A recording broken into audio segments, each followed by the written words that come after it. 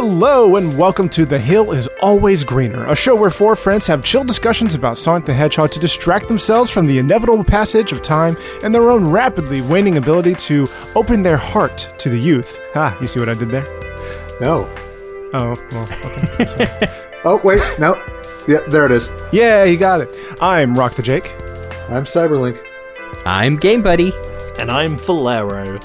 And I gotta say, I think this is officially our 1-year anniversary. Yeah? Maybe a couple days yeah. Officially, but not technically. Late, but yeah. Close enough. Like, our first episode went up on April 1st, 2022, as is our tradition to have new things popping up on April 1st. Yeah, it's essentially been a year now.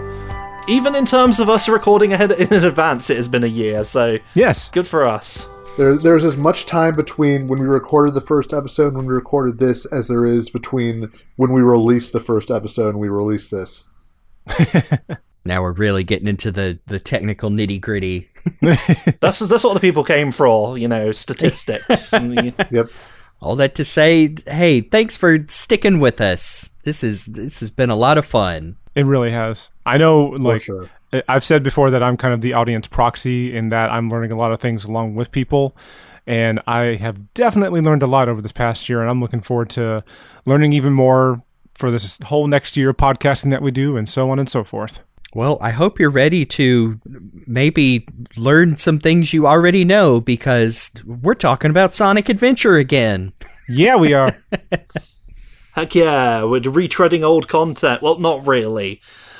Just like Sonic Team. We're revisiting old stages, bringing them back and claiming it to be Sonic in a new world. Sonic Adventure will forever be our Green Hill. Yeah. Well, you know what they say about the hill. That's good. We can make that into a title or something. Huh. Write that down. Write that down. Do you know what? Sorry, throw this out there. I'm really mad that I didn't come up with this before, but our outro should have been, this has been The Hill is Always Greener. We'll see you on the other side. And I'm so mad that I didn't come up with that. Man. Hey, new year, new us. Yes. You know what? Anniversary episode. This could be where we do it. Yeah, new sign off. New sign off. Watch us forget it by the time we finished recording this episode. Most likely. I'm going to write it down. But we have decided to revisit Sonic Adventure because, our first episode, I know, especially me as the editor, we were getting our sea legs on what our podcast dynamic would be. And we also had a lot to cover of like our own personal histories with Sonic on that first one. And then kind of focus more on like what it was like to, when Sonic Adventure was released and like experiencing 3D Sonic for the first time. And then we didn't really talk about a lot of the game, like minutia itself. And I can only speak for myself, but I want to do that this time because there is a lot of stuff in Sonic Adventure I really want to get into. Same here. Yeah, because, it really was talking about the quote-unquote rocky transition to 3D last time. But, at the expense of talking about the game itself. And that was also during a time where we were like, well, we don't want to be recording these for too long. I don't think anyone's going to want to listen to us for a few hours. But 27 episodes later, we realized, well, let's just do it anyway. Yep. If it happens, it happens. Yep. Especially with the last episode. Yeah, I'm sorry, everyone. I'm not. Yeah, last year, as we've said, we basically kind of laid the foundation for our talking points for Sonic Adventure, and we maybe drew some nice blueprints, but we never really built the house, so to speak. So we're gonna raise that barn today. 1, 2, 3, And it's 4. appropriate, all things considered. We just got done talking about Sonic Frontiers, and if you haven't listened to that episode or played the game yet, you might want to do that because, spoiler alert, there's plenty of references to this game within the story of Sonic Frontiers, so it's nice to go back to that knowing what we know now. As well as some of the information we've learned over the past year of podcasting. When we talk about the music later, that's something relevant from when we talked about 3D Blast. See, it all comes around. Full circle. Like a Sonic spin dash. It's like poetry, they rhyme. So I guess without further ado, let's actually get into the more nitty-gritty parts of the story.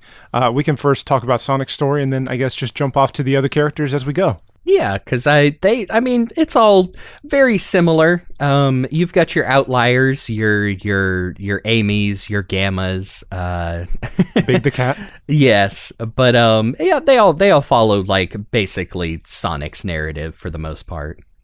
Yeah, it is fun to have this kind of intersecting multi-character story with everybody weaving in and out of each other's narratives as time goes on. Yeah. I'm trying to think if I had played any other games up to that point that had done that approach with, the different campaigns that intersected with one another. I'm sure there must have been something, but for the life of me, I can't think of anything else that I would have played before then that did that. Sonic Adventure isn't the first 3D Sonic game, but it's kind of like the first like big scale 3D Sonic game. And to look back on it and just recollect the fact that like they went pretty hard on the story, like Sonic's first like big outing in 3D, and there's technically 7 different stories that all interconnect. Like that's shooting for the stars right there. Yeah. Now, did they need to have it set around all these different characters? Probably not. but I'm glad they did in a way, because they've got a lot to talk about. I mean, it's kind of the natural progression just because, like, they'd been having increasing numbers of characters in each game. You had Sonic in 1 and CD, you had Sonic and Tails in 2, you had Sonic and Tails and Knuckles in 3K, so it only makes sense that, yeah, let's keep upping the ante. Yeah, it seems like, looking back at it, Sonic Adventure was kind of the game where they really did threw a lot at the wall just to see what would stick. And, like at this point in time in 2023, after all of us have played Sonic Frontiers, a pretty good portion of it actually stuck in different ways. It is interesting going back to a game with so many playable characters after having spent so long in, the era of only Sonic playable. And, that's going to change in the coming months, but it's still like, it feels really different, Yeah. So I guess let's go ahead and talk about Sonic's story. The game really opens up on him running through the city, and we get to, of course, his very first line is the classic, "Oh yeah, this is happening." Which is the opening phrase that we use every time we start recording on this podcast, by the way. It is our A ritual. little peek behind the scenes for the listeners. I don't think that's ever made it into the show, but it is a tradition now for certain. Yes. So as Sonic is up just declaring that this is indeed happening, we see the police driving through the street. He checks on what's happening, and we have our first boss fight with Chaos Zero. Starting off with a boss, that's a heck of a way to start a game, I think. Yeah. I still remember the first time I did the Chaos Zero fight. I was playing Sonic Adventure on a demo kiosk in, like a Circuit City or something, and just the first time I saw this thing, like, descend from above as the police are shooting at it, all their bullets drop. Oh no! Our weapons are useless! Oh, that Retreat! guy. All personnel fall back! Shuffle on my feet here for a moment. Whoa. Like, I remember just being completely blown away. Like, my little Sonic-loving brain was like, oh, this is the coolest thing, and video games will never surpass this ever. So after Sonic eventually beats Chaos, Chaos turns into a puddle and slinks down to the sewer system, and then we finally get to see Eggman in his 3D glory. In his 3D, I can't move my facial structure glory. Yes. Yep. No, not even an attempt at lip sync for Eggman in this game. Well, the mustache is there. You can see it. You can get the idea that maybe he's talking under that facial hair. Just occasionally moving his head up and down like a red versus blue character. Yep. Yep. Hey, Sonic, do you ever wonder why we're here? No! It was probably advantageous for the late, great Dean Bristow, who played Eggman, to not have to worry about lip sync, because he could probably actually do the acting a little bit more and a little bit better without having to necessarily worry about fitting in not only certain syllables, but even certain sounds with a lip sync. to be fair, the lip sync in Sonic Adventure is not the greatest to begin with. That's true. My understanding is that they were mostly like trying to record so that the length of the line read was equal in Japanese and English, as opposed to like trying to record to the flaps specifically. Yeah. In fact, if I remember correctly from our own research into the technical aspects, if you try and have a file that's not the exact same length, the game breaks. Wow. I think we covered a lot of the technical process of like the voice acting, both the Japanese and English side last time. But yeah, I mean, looking back with my modern lens now and knowing like the whole process and how it was kind of still the Wild West back there, it is hard for me not to find the English voice acting charming in Sonic Adventure 1. It is what it is, and I still think it works for for that game. Yeah, for the most part. there are definitely some translation and read choices that I can't really like truck with. Like I was playing to refresh myself. I was playing the game with some friends watching in the background, and we all had a good hearty laugh at, "You're right, my friend, so here we go!" Again, a thing I think we got into last time, to where like there are several story points in the adventure games in general that are just completely lost in translation because, hey, shit happens basically. But you were saying about Dean Bristow, though, during a time of like really awkward voice acting in English voice acting in particular in video games, especially when it comes to dubbing over Japanese dialogue, that guy went full ham throughout the game, and I love it. And it's hard not to feel a lot of the same energy as also the late great Atsuka in his Eggman with that is what that character demands, and so absolutely you should go crank it up to 11. I love it. I don't think anyone's ever done something quite like Bristow's sort of weird, extended end-of-sentence delivery of saying something, "All systems full power!" And I'm just hearing him, I'm listening to the end of his sentences because he draws the lines out for some reason, and it's very good. Yep, it's such a great signature. Or when he has the boss fight, the final boss fight with Tails, and like he's still at 11, but he's very quietly at 11, and he's going like, the scary Eggman, the meat out of you. Yes. That growl of his signature, and it was such a like defining part of his characterization delivery. Yeah, I'd definitely be remiss if I didn't reiterate the things I like about that old stuff. Yeah, Adventure was interesting because this was like the first time we were really getting into like some deep backstory stuff for the Sonic series that we hadn't really explored in a while. Like this is our first kind of look back at, why Knuckles is the last of his kind, and some early Chaos Emerald lore, stuff like that. And that's stuff that has continued to be explored, maybe not as deep, but still explored in more recent media, especially Frontiers. Yeah. For a second there, I was like, yeah, these things you're describing are exactly what happened in Frontiers. Yeah. Well, even little stuff like, in the next scene with Sonic where, we see he is getting some sunbeams by the pool and sees Tails crash, and, we get another iconic line read there. But after rescuing him going through there, like Sonic just straight up like starts talking about, you can borrow my plane, the Tornado. The just one of those we've many always things had.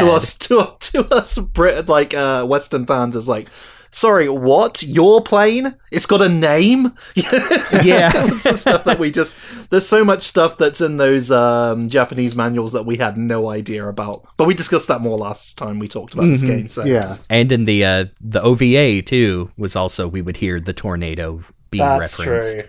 Yeah, like the OVA was the first step in kind of consolidating the Eastern and Western interpretations of Sonic, but I think Adventure was the one that did the bulk of the heavy lifting there.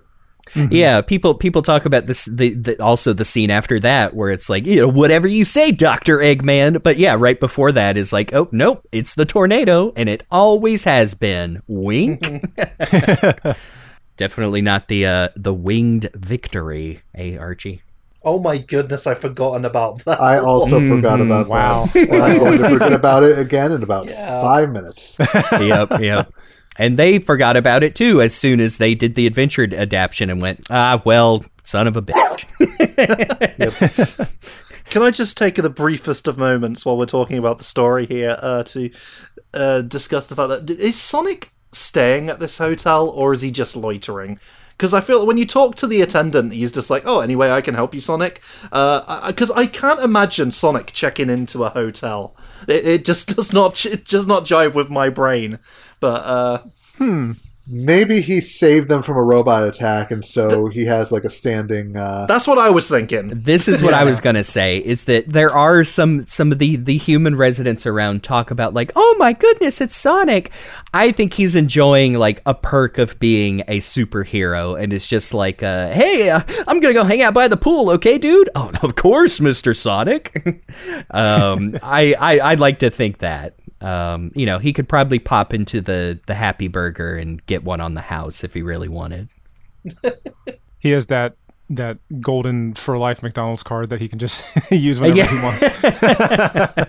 He brought back the man standing outside the restaurant once after it was stolen, and they've given him free burgers for life.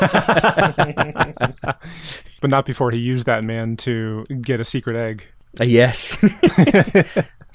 To glitch into areas he's not supposed to be in. But we can't really start talking about Burger Man right now because he's the secret main character of the game. And yes. At least as far as the internet's concerned. So, yep, Sonic does follow Tails back to his workshop, and yes, this is where we get not only the first Eggman boss fight, but also explaining, like, what's up with this crazy water monster. We also get a fun little thing right before the boss fight actually starts where Sonic calls him Eggman and Robotnik tries to call himself Robotnik to try to get it stick. As we all know, that never sticks. Eggman is what he goes by. And, referencing back to Sonic Frontiers, there's a log where Eggman says that he tried to push back at it at first, but then he just took it and embraced it. And now that we have that in mind, it's cool to kind of see the beginning of that here in Sonic Adventure. Mm-hmm. Specifically in the Western release, because corporate rebranding. Yes. Well, I think that is one of those. If you want to talk about like retcons or like the loose continuity, I would argue that because in the very next game, Adventure 2, and I think we talked about this before, that Eggman's family tree is revealed to be that Robotnik is their surname, and so you have Professor Gerald Robotnik and his granddaughter Maria Robotnik.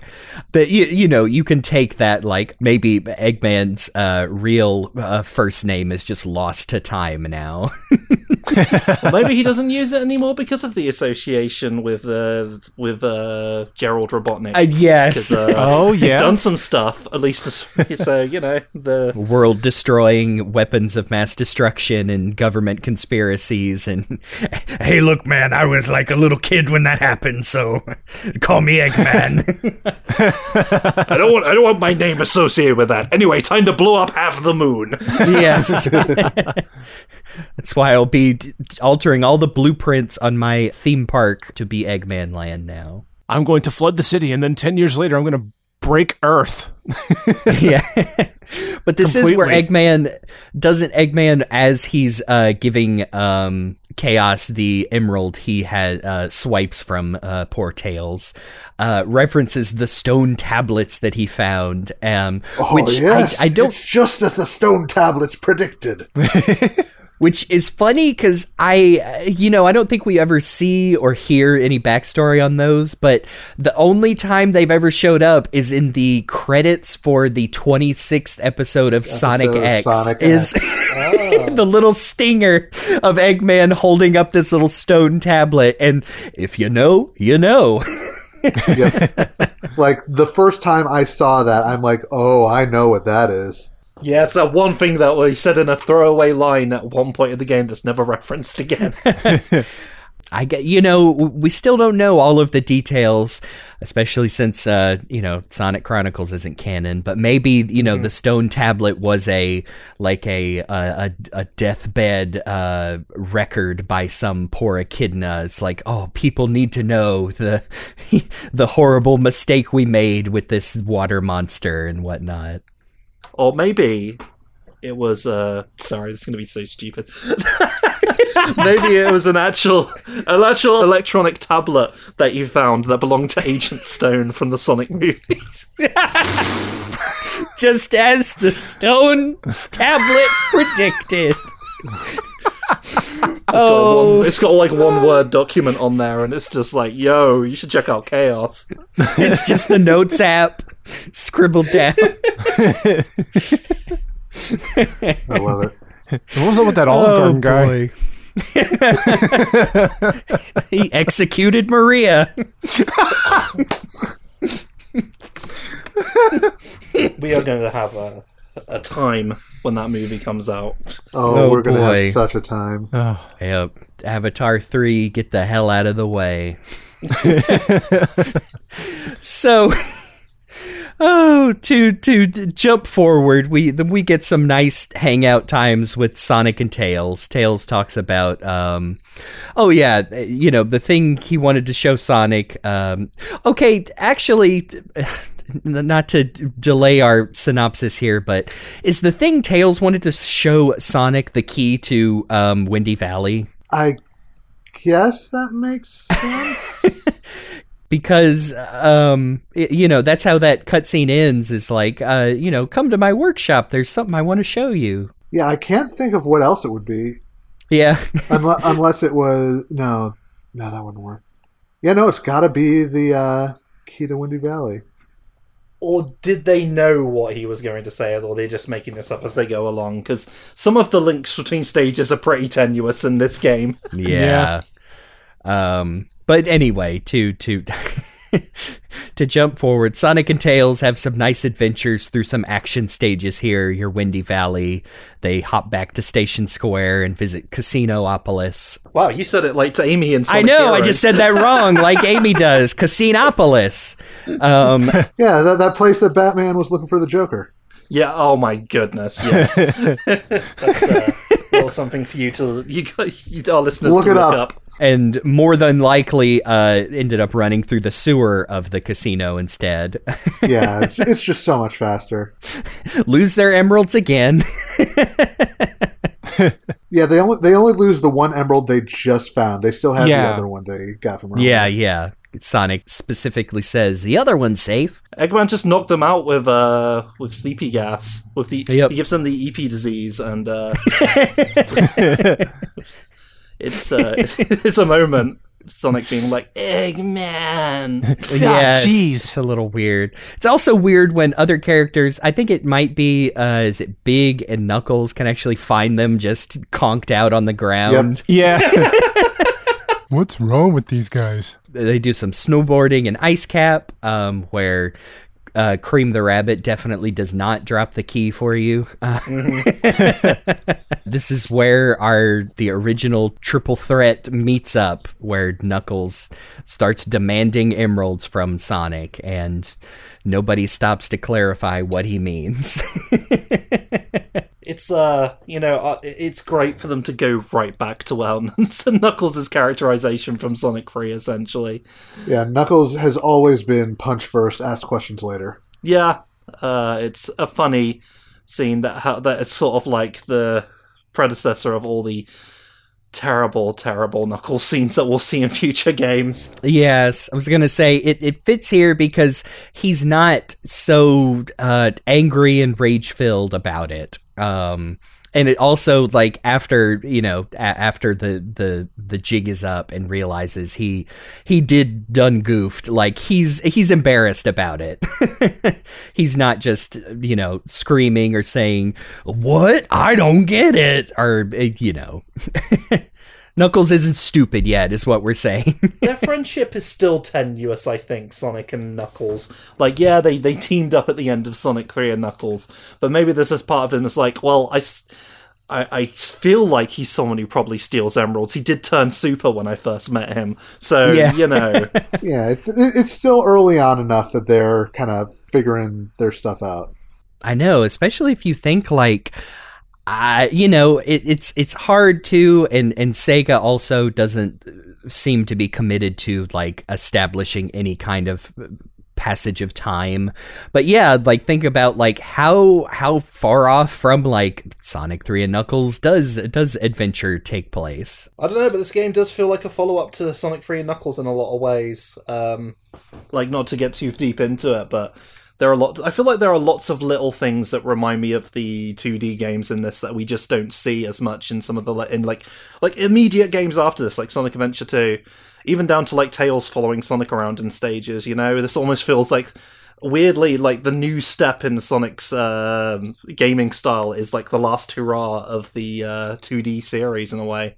Yeah, I even remember like going back over some stages, like seeing some more parallels that maybe I never saw before. Like, of course, the obvious one is like Ice Cap, but even like Red Mountain being very like reminiscent of Lava Reef, and even Windy Valley having some like the third part of Windy Valley sure does kind of feel like how lots of especially like modern 3D interpretations of Sky Sanctuary, like lots of floating platforms amongst the beautiful blue sky and some big corkscrews and whatnot.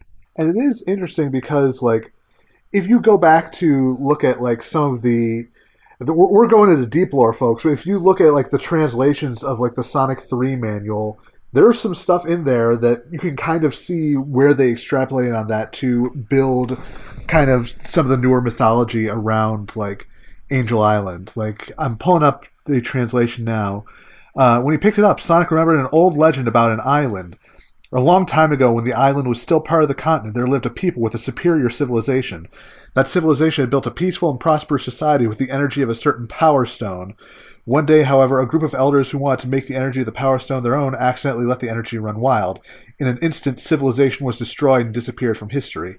It is said that after this event, the gods descended from the sky and restored a part of the civilization as an island and released it in the Power Stone into the sky. Wow, yeah. So you can definitely see where that was the quote-unquote original legend. You can see how they built on that to be like, okay, here's the actual truth of the events. Wow. I didn't know this was connected to the Power Stone series. That's quite something. Yeah. I've got a copy of that I can play on my Dreamcast. I should probably see if the connection's to Sonic in it. Look, man, it's been way too long since that PSP collection. We need another one of those, but I digress. Yeah, it's been a long time since I've looked that up and forgot that is pretty.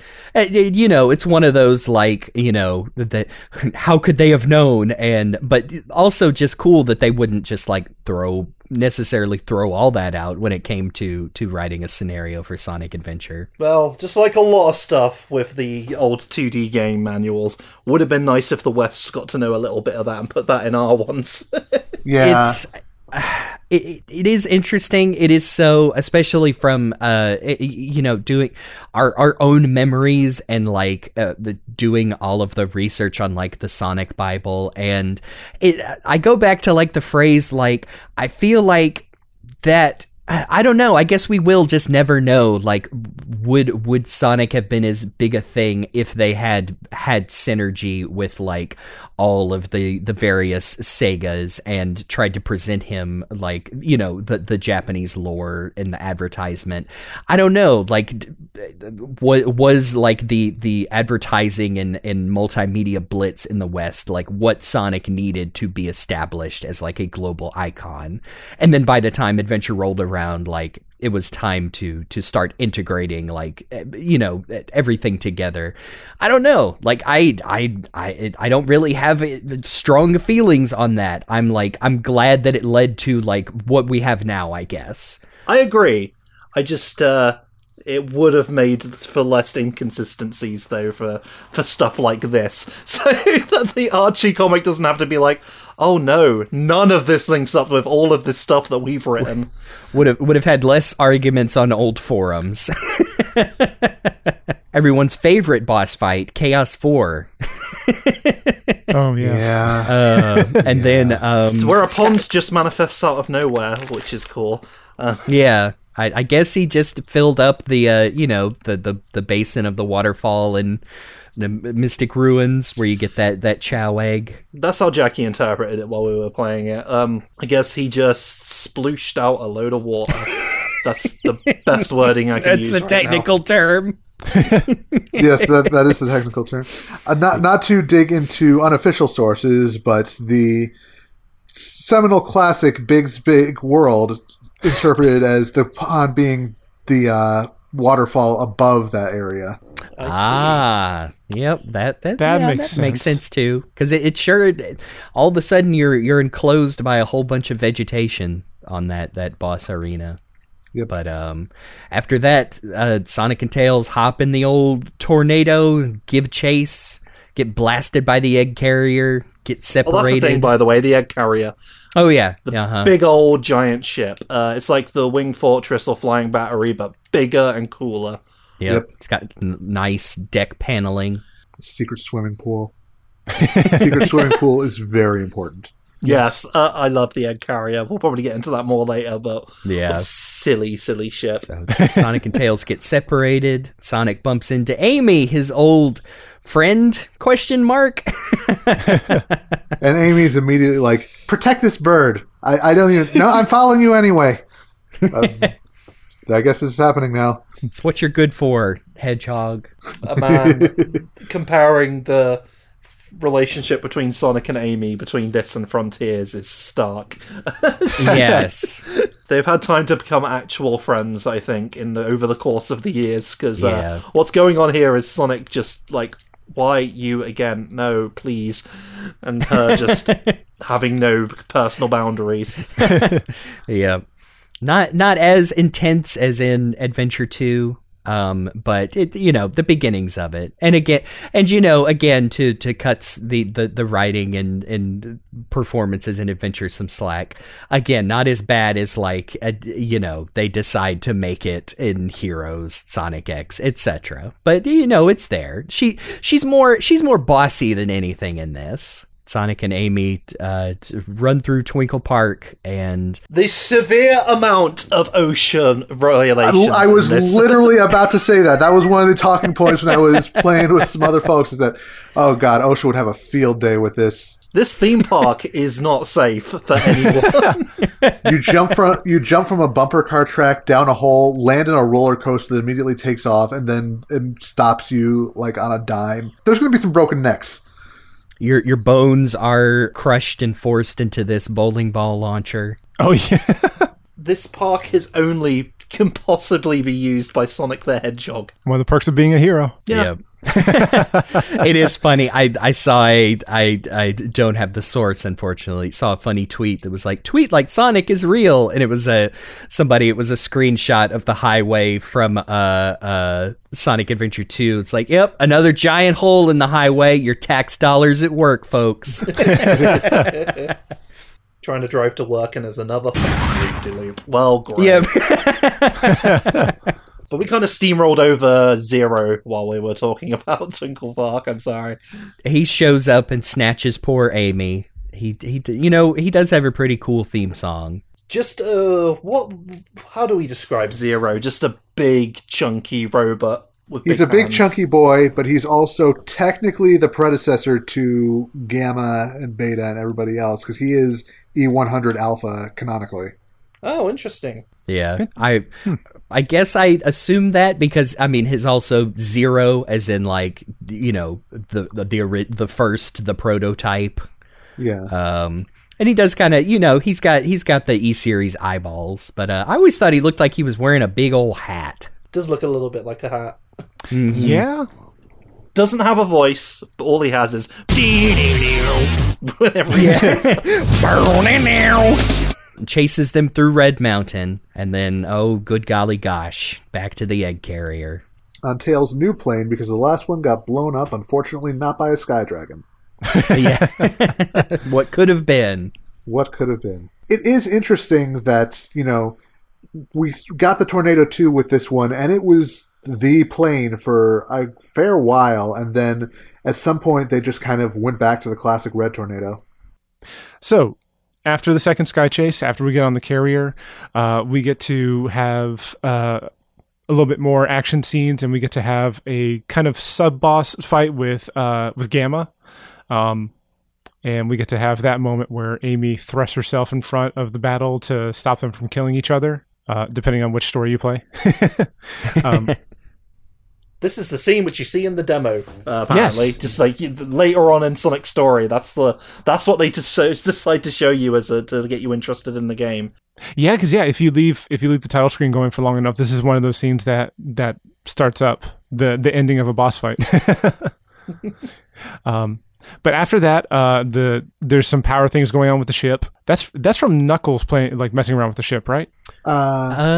I think it's a combination of everybody going through the sky deck and genuinely just blowing stuff up. Yeah, that's true. Yeah, havoc. Yeah, because in one of Sonic's actions, yes, in Sonic and Tails' version, like entire parts of the egg carrier start dropping off. So right, yeah, everybody could. It was a team effort. Everybody's blowing some shit up. Yeah, everybody things up in their own unique way, and I'm proud of them.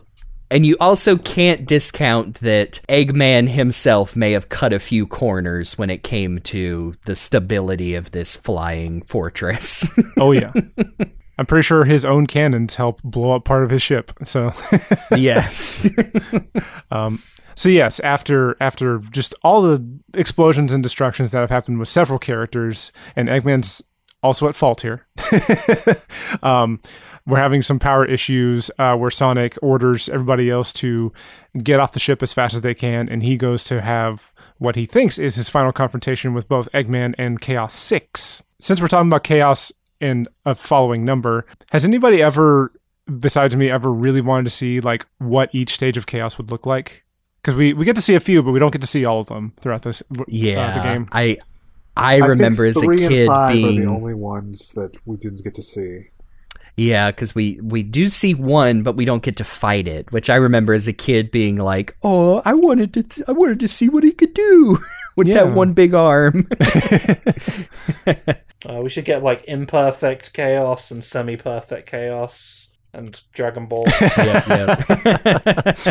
Completely original concept. Yeah, this final, sorry, not final, but seemingly final confrontation on the sky deck with Chaos 6, there's some fun interconnecting points here as well, because Sonic fights him and Sonic thinks he defeats him and then gets off of the carrier. Knuckles has a follow-up fight with him, and that actually is what does him in. But with Big the Cat, if you're playing his story, he actually gets the first swipe at Chaos by having one more fishing game to get Froggy outside of him. Yep. The most high stakes fishing imaginable. I know, yeah. And potentially the fastest boss fight ever. I think the fastest I've ever been able to finish that fight is 6 seconds. Dude, wow. Yes, definitely under 10 seconds. Isn't it funny how like everyone gathers on the egg carrier at the same time, just and they just in their own individual way have ruined everything for Eggman to the point that the whole ship crashes. I just think that's great timing. Yeah. Even Big has a hand in ruining things, because in his stage on the egg carrier, there's an aquarium part where he breaks the glass and makes all the water flow out. So yeah, even Big the Cat's just breaking stuff. And this is not a concentrated effort. This is not like a mission carried out to destroy the egg carrier. This isn't the freedom fighters working together. Okay, you attack this segment, we attack this sector. Go, go, go, go. No, this is just everyone doing their own stories, and they bring down this giant ship of destruction. This is pretty great. This is letting a bunch of kindergartners go loose in a glass shop. Yeah. You could even argue that this is where the seed of doubt is planted in Gamma's programming as well. That he indirectly would then go on to destroy Eggman's resources. And then Sonic just throws himself off. But he's okay. Well, actually, Yeah. Sonic, does he take the tornado too? No, No, he just jumps. Oh, Yeah, no, no, Big takes Big it. takes the tornado Big too. takes the tornado too. Yeah. Yo, Big's a pilot. Hey, he figured it out. Yeah. He hit some buttons. You know what? Tails is a genius, but he's still a little kid, so he probably made things a little bit easier to, like, hey, this is the start button. Here's a joystick. There we go. And he did forget that there was no landing gear in that second mode. So Oh yeah. But then somehow all the wings are still intact, even though they're clipping through the floor. It's It's fine, okay. it's Sonic is part of the model, so he wasn't going to get flown clear. That's true. So after that big fight, everybody splits apart and goes in separate directions. Tails ends up back in Station Square for his final bout, whereas Sonic ends up in the Mystic Ruins for his final bout.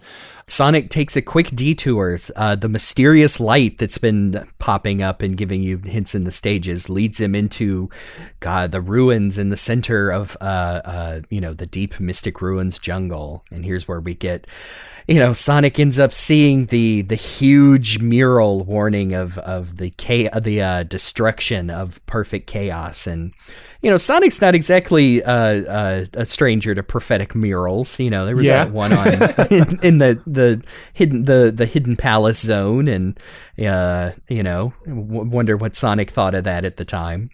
But yes, this is if you're sticking with Sonic, this is your first flashback with Tikal, and oh boy, what a revelation. I remember as a kid just being like, oh my gosh, what is going on? And then, of course, after that stint, yes, Sonic goes to confront Eggman and his off-site base deep in the jungle. His secret hidden base within the jungle with with spotlights. Spotlights. Yeah. And I think his face plastered around this giant it looks like a whole monorail subway that leads to the thing. Interestingly named the final egg, I suppose. After you've had a death egg, where do you go from there? This one's the final egg, I suppose. It's the last one in the carton. I still think that Egg Viper boss fight is pretty cool, man. It's pretty scary. Yeah. Especially at the very end. It is. Can I embarrass myself and say that the last effort hit from Eggman got me replaying it, because I forgot that I don't think he can actually hit the extreme ends of the platforms, so it's best to stay on those. But I tried to move to one of the other ones, and he just hit me, so it got me.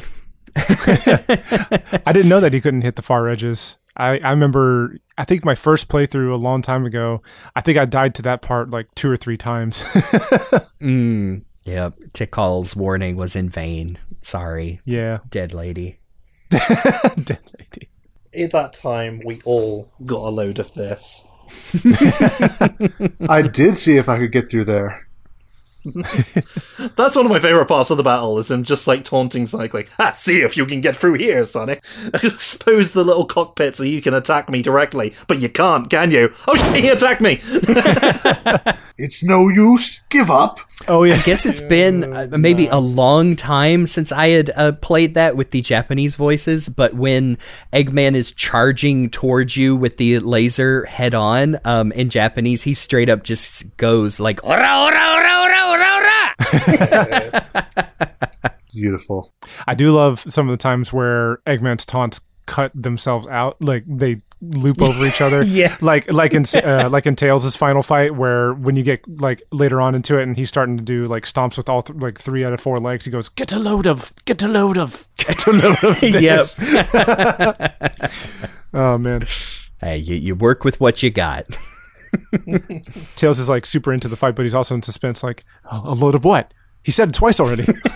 So we've pretty much summarized Sonic's story, and we wanted to get through some more of the story and talk about a few more connecting points and also some of the highlights of each character's story.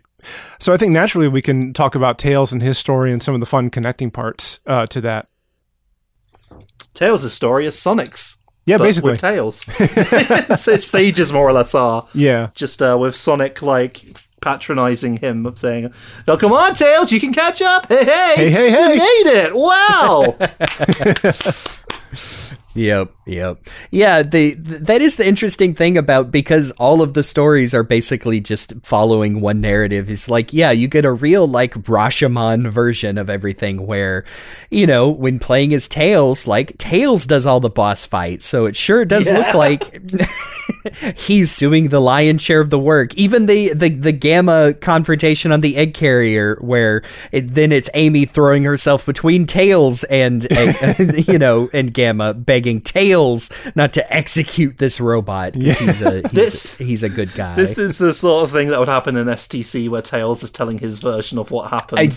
Yes. Yep. That adventure. I remembered like coming up with that logic as a kid too, like, well, this isn't what really happened because Sonic's the hero, but this is Tails thinking he's doing all the work. But Tails' whole arc is because when he and Sonic get separated at the first Sky Chase, he kind of has a flashback to what now is like we were talking about the old Japanese manuals, but like when he first met Sonic, where he was a very downtrodden, picked on kid because of his tails, and saw Sonic and like, that's who I gotta be. I gotta be friends with this dude. But then he realizes, I think that is also when he realizes that, he and Sonic are always going to be friends, but he's not always going to be there to bail Tails out. He's got to come up with his own ways to contribute to saving the world, which is when he's got to go get a Chaos Emerald to finish his emerald powered engine prototype. After the egg carrier, he sees Eggman. Eggman makes the very harsh decision to just blow up Station Square with a giant rocket. So that ends up being his final confrontation, and like we mentioned, the big spider mech boss fight against Eggman. And it makes sense, for Eggman to go full scorched earth when everything else screws up. Like, a bunch of furries came onto his ship and ruined it. This is glorious, magnificent creation, the egg carrier, that he's so proud of, and it was taken down in like 5 minutes. It is fun, though, seeing a location that you had already been to as a hub world segment turned into a boss arena. Oh, yeah, yes, that's true. Yeah. And, like, we did talk about, like, oh, and this is where Eggman gets scary, but he is just being the petulant child that we know, that, like, well, forget it, I'm just gonna blow everything up. Build Eggman Land right here. You didn't win. No John's, Eggman. And even when the rocket, like, fires and lands and it doesn't explode, Eggman's obviously very frustrated and annoyed by it, but like, by the sound of the voice, he still kind of takes it well by going, "Oh, it was a dud." Yes. Again, going back to the egg carrier, like, yeah, dude, that thing sure did fall out of the sky pretty quick. Like, Eggman does not have any quality testing departments. It's all just him. Or, but I programmed it, of course it works. I drew it, I built it, it's good. I gotta say, Tails does have one stage of his own that's actually pretty fun. The sandboarding, not snowboarding, but sandboarding stage. Yeah, Sand Hill.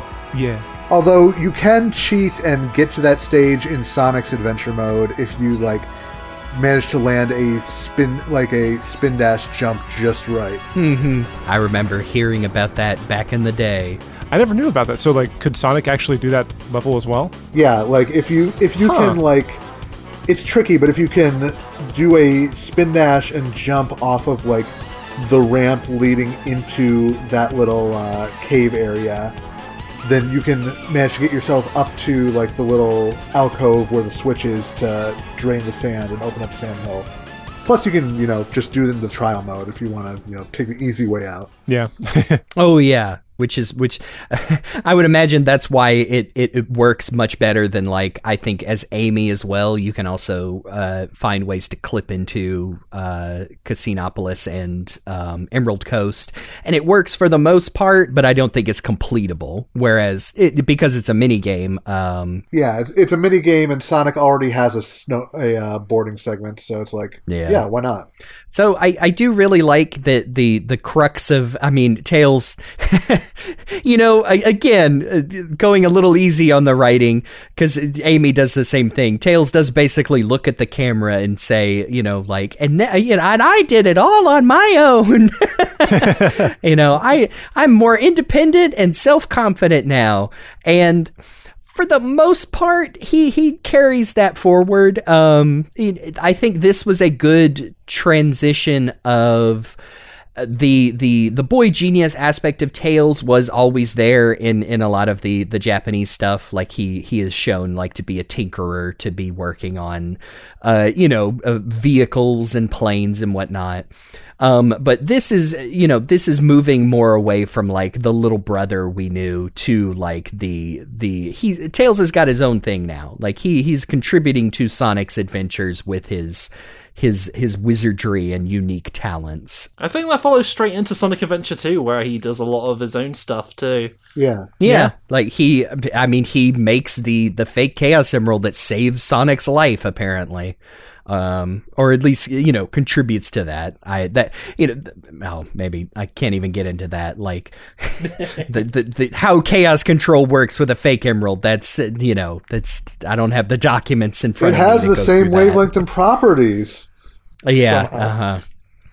But it can also reverse the polarity and explode or something. But, Knuckles' story is also very interesting to where, okay, here we are establishing Knuckles. Like, what does it mean that Knuckles is the guardian of the Angel Island? And we got a couple of short monologues from Knuckles himself to explain what he knows about it. And we establish a new location that becomes a recurring one in Sonic here, in the Emerald Shrine, where the Master Emerald is now held out in the open where anyone can get it. Yeah, as long as they cross that scary wooden bridge, I suppose. It's no Hidden Palace, that's for sure, but I guess Hidden Palace was broken into, so he's like, well, put it outside anyway, why not?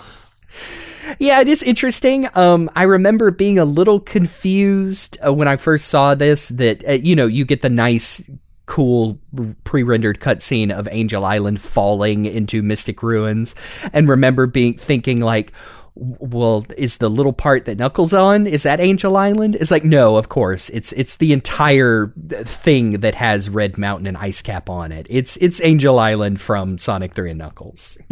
I remember thinking, like, at first, I was like, wait a minute, this is an island on it. Is this supposed to be Angel Island now? No, Sonic 3 was on a big thing. Why have they changed it? But no, I was mistaken. It's just its own little mini island, I guess. I know. Gosh, that would be so sad if Knuckles, well, this is it. Guess I gotta go get something to eat eventually. Yeah, like, for years, I thought that tiny little outcropping with the Emerald was Angel Island until I realized, oh no, wait, it's basically this entire like rock wall that has crashed into the side of Mystic Ruins. Coincidentally fell into Mystic Ruins, which happens to be connected to Echidna culture. Through a tunnel, no less. A tunnel with like sliding doors. Yeah. It's fine. Yep. Although, if you do look now, especially because the cutscene focuses on it in the, the Supersonic storyline, but where if you look, it almost looks like a landing area. The area Knuckles is sitting on, it is just the Emerald Shrine that like you see to call at. Yeah. It's just the ruins have gone, it has fallen away and it is now like suspended there. And, the fact that Mystic Ruins is where it broke off of is interesting. Like looking at the flashbacks, like the Lost Temple, and then you go through that tunnel and, oh, here's the shrine. And like, you can literally see where, like what pieces broke off to form Angel Island. Because I don't think Angel Island has been floating in the same place this whole time, and it just fell down to its natural location. Otherwise, that would have happened in like Sonic 3. Yeah. I think this is just a case of story demanded it. Yep. You could probably argue, I mean, maybe like chaos being reawakened, like, you know, maybe steered it towards its original location. Well, as we all know, you can steer Angel Island. There are controls deep underground. Oh yeah, and defense systems. Exactly. That's for all you Sonic the Comic fans out there. The coolest adaptation of Sonic 3 and Knuckles ever. Literally having Angel Island be what takes out the Death Egg is the coolest shit. Well, I love that addition to the story. Yes. I need to read that. It's Yeah, you do. Yes, it's great. If you were going to read like one STC story arc out of context, like that is absolutely like go for it. Like dip your toes. It's quite somber how he is basically like, yep, this is basically what I've been doing my whole life, and I don't think I understand why. And over the course of restoring the Master Emerald, because I guess we kind of glossed over the fact that forgetting this is the emerald gets shattered because that's where chaos came from. And also Tikal is here. Yes. If you look Or closely, the little glowing balls that sort of like give you hints as to what to do next. Yes. Which I like that they tied that into the story, by the way. Yeah. They wouldn't do that later on. No. What? And you can extrapolate that maybe, you know, she's been observing the world from her self-imposed exile in the Master Emerald, and so maybe she would know the hint things. Yeah, maybe she would know like things like you should try going to the casino. Maybe something will happen there. You know. Yeah. Or especially, I would say pretty story relevant when Knuckles is hunting for emeralds and she's like, "This way, please, you gotta hurry up." Knuckles, he is looking for his emerald shards. This is where he encounters Eggman and sees the power of chaos. And then, even though, you know, his pet monster just attacked him, when Eggman tells him, like, "Oh no, you know, Sonic's got all those Master Emerald pieces for sure. Yeah, that guy, ooh, he's no good, Knuckles, remember?" It's like, yeah, I guess I do remember. It's been a while. He's been on his own for some time. This is his first social contact in a while. He's like, well, Precisely. You screwed me over before, but I'm really lonely. Yes. Yes, I think that's an important part of Knuckles, is that he's not stupid, but he is very isolated, and, you know, I would say Knuckles also doesn't own a phone, so... He's not dumb, but he does not take the time to think things through. When it comes to social interaction, he has his own moment, a vision shown to him by Tikal that, if I remember correctly, is also like part of the aftermath of the, her tribe's attack. He's the only character who gets to see two different visions. One from... Oh, yeah. One of just like basic Echidna society, and then one after the Troubles. Yeah. Oh, goodness.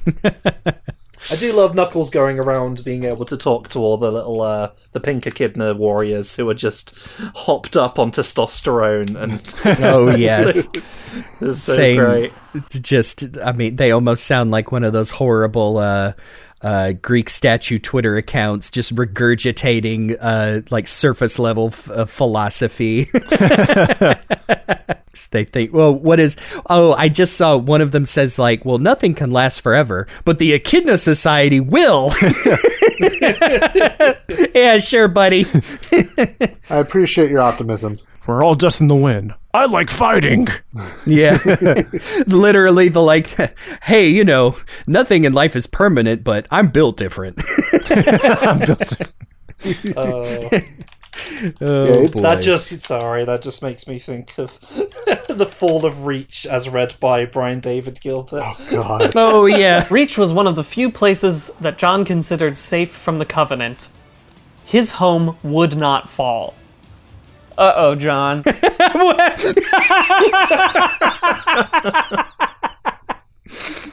But yeah, Knuckles is one of those where, again, like I guess he does learn some things where he comes to terms with the fact that he it might take him the rest of his life to figure out like what happened to his people and what is the purpose of him continuing to protect the island and these emeralds.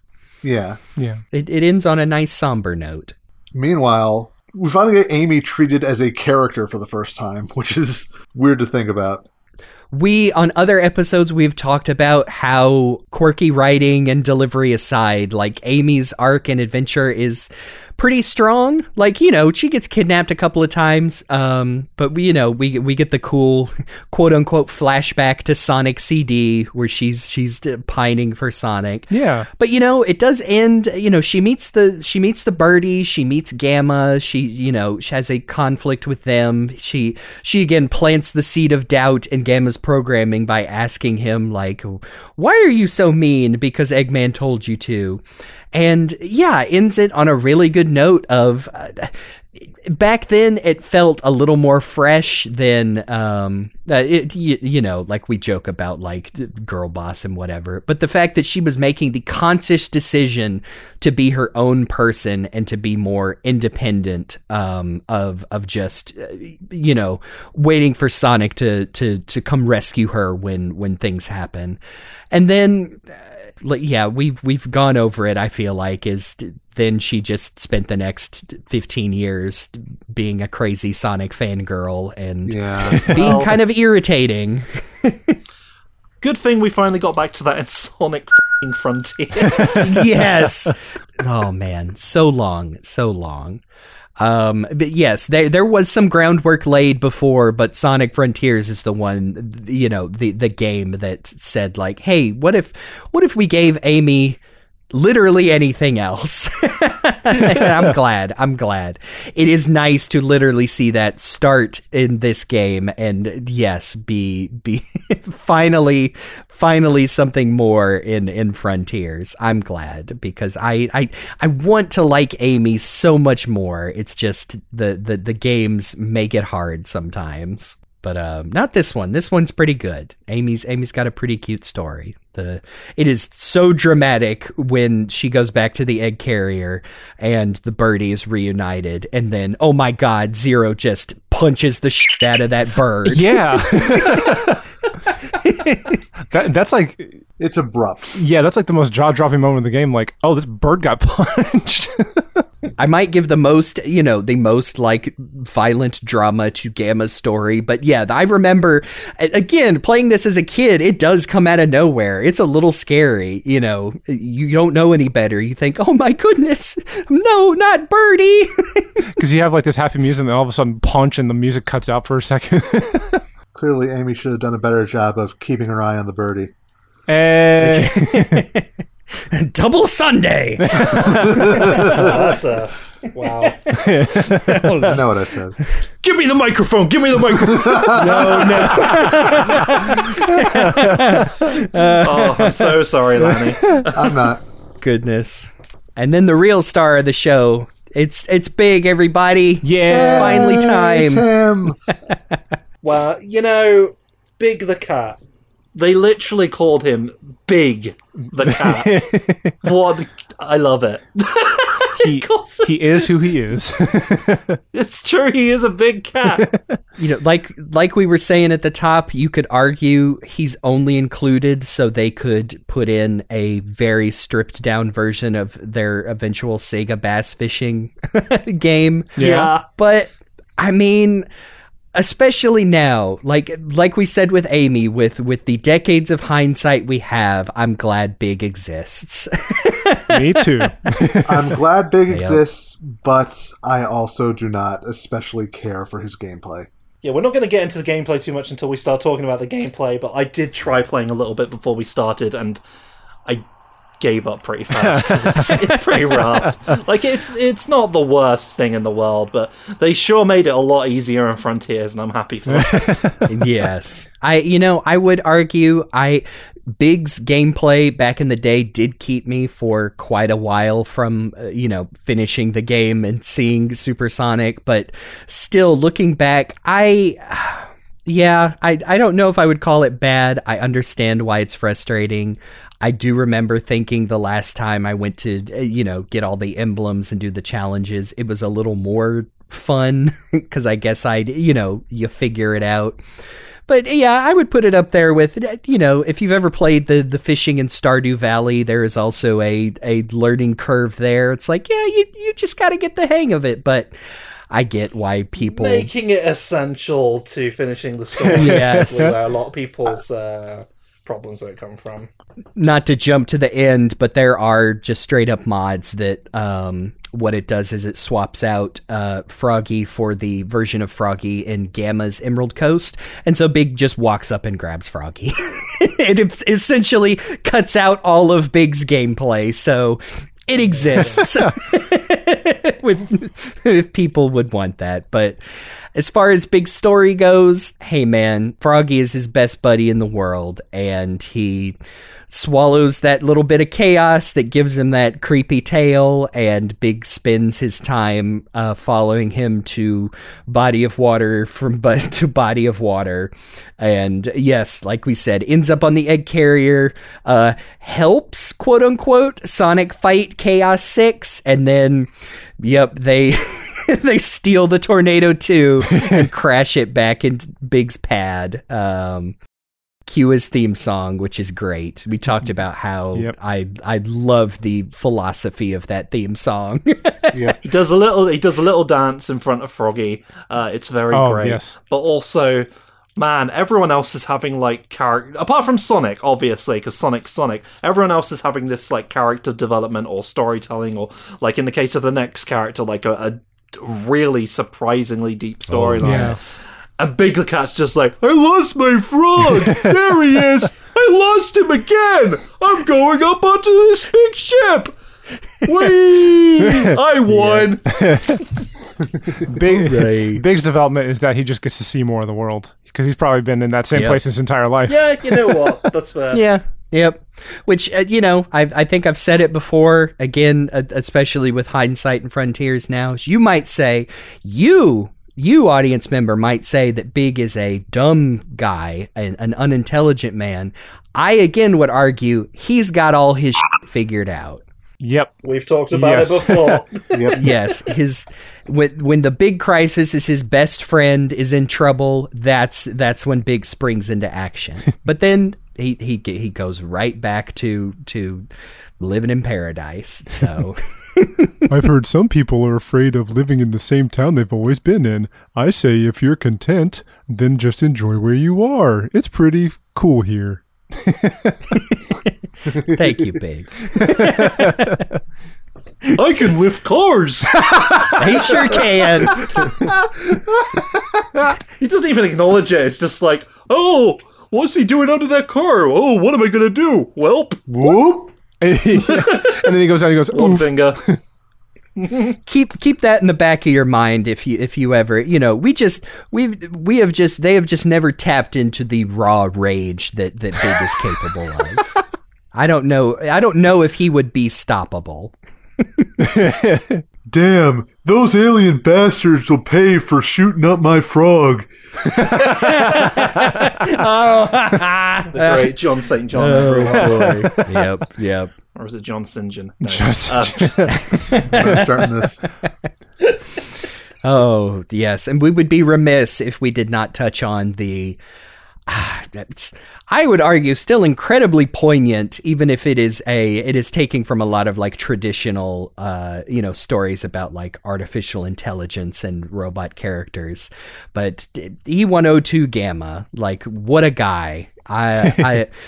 It sounds. I think we have touched on this in the past. I would say a character I'm glad has stayed dead for the most part. And we're not saying that in a no.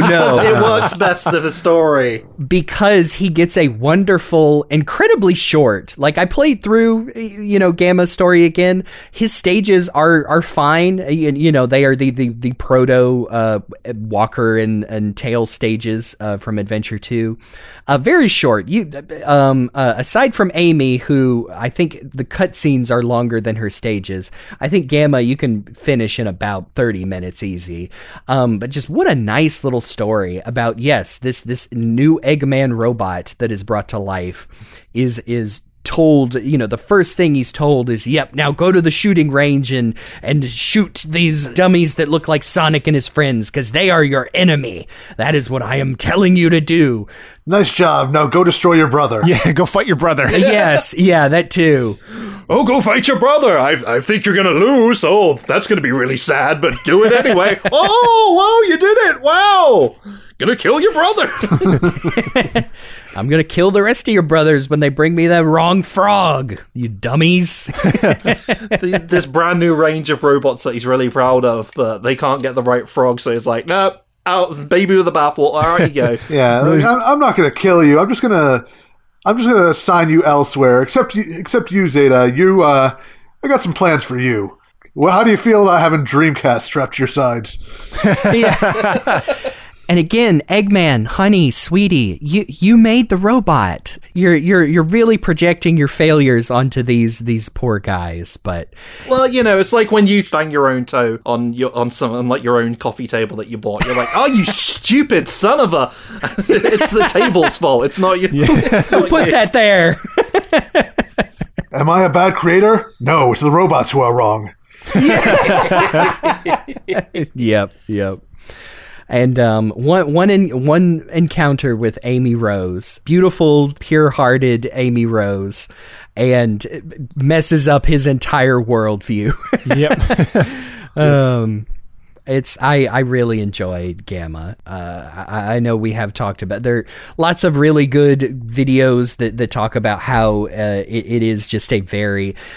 This is the part in Sonic Adventure. Like, we talk about Sonic Adventure 2, how I think that story works because it is crazy, but also serious, self-serious when it needs to be without being ashamed. This is that part in Sonic Adventure. Yeah. Where they're not afraid to have some cutscenes where this robot literally says, I'm going to save my family by destroying the robots that, by destroying the physical bodies that their spirits inhabit, basically.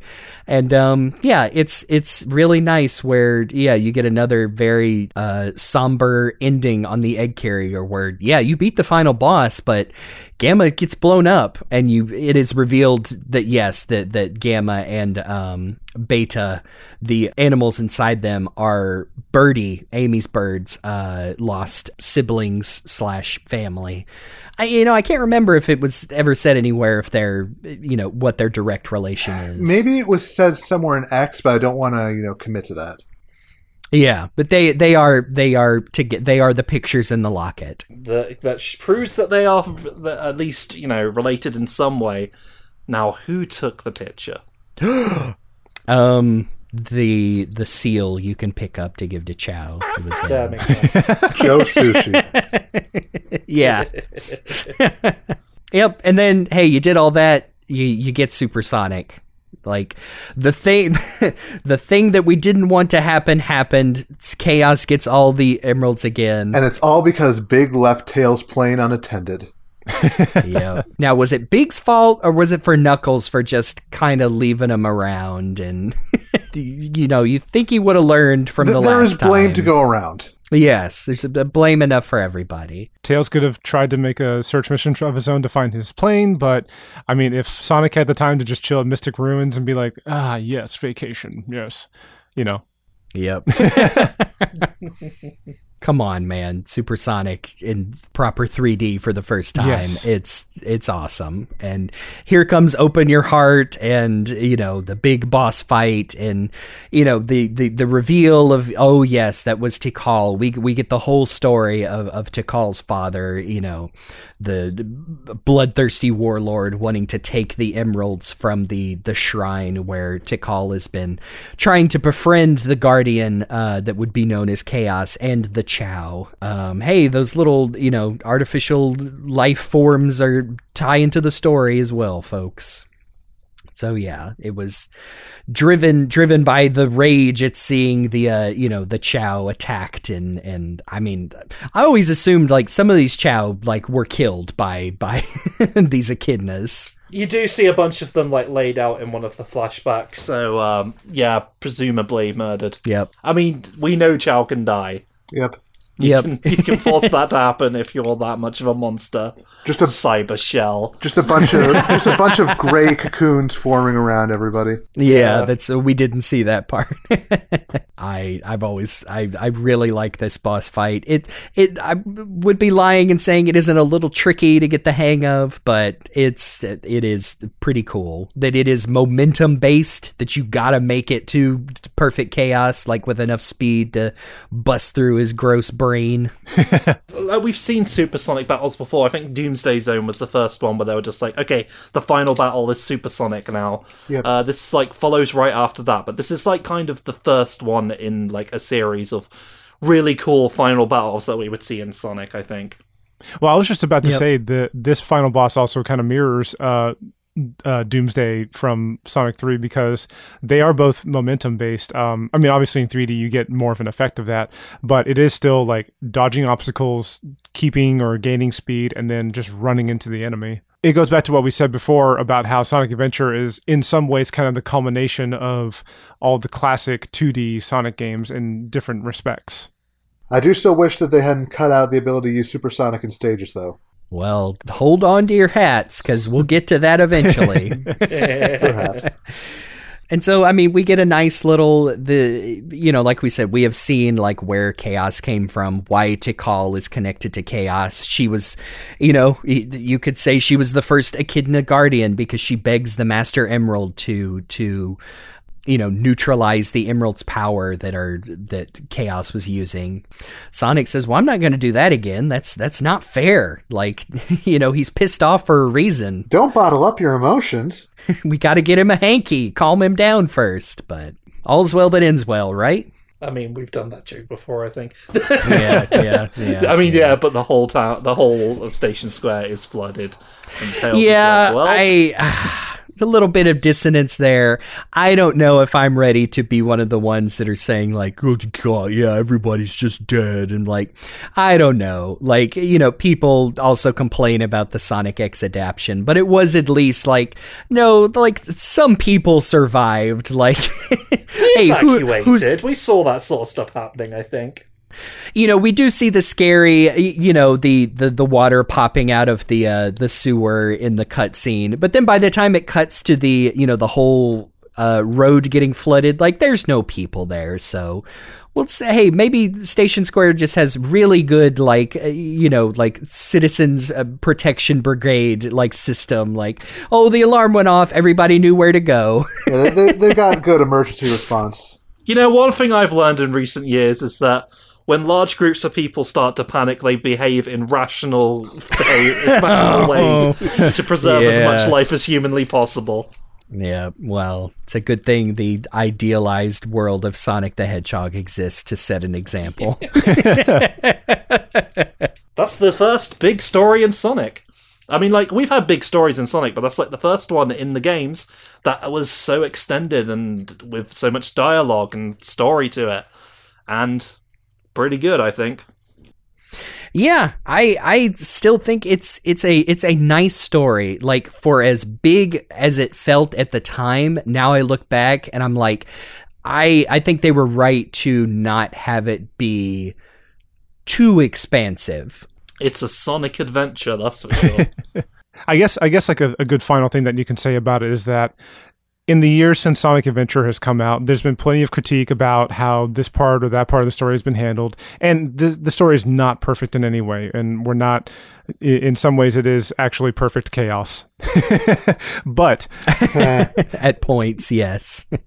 But myself personally, I am not going to give any discredit to Sonic Team and any of the writers and developers for being as ambitious as to try to make 6 stories that interconnect into one, and then a final epilogue story that gives fans something truly remarkable of 3D Supersonic that controls really well.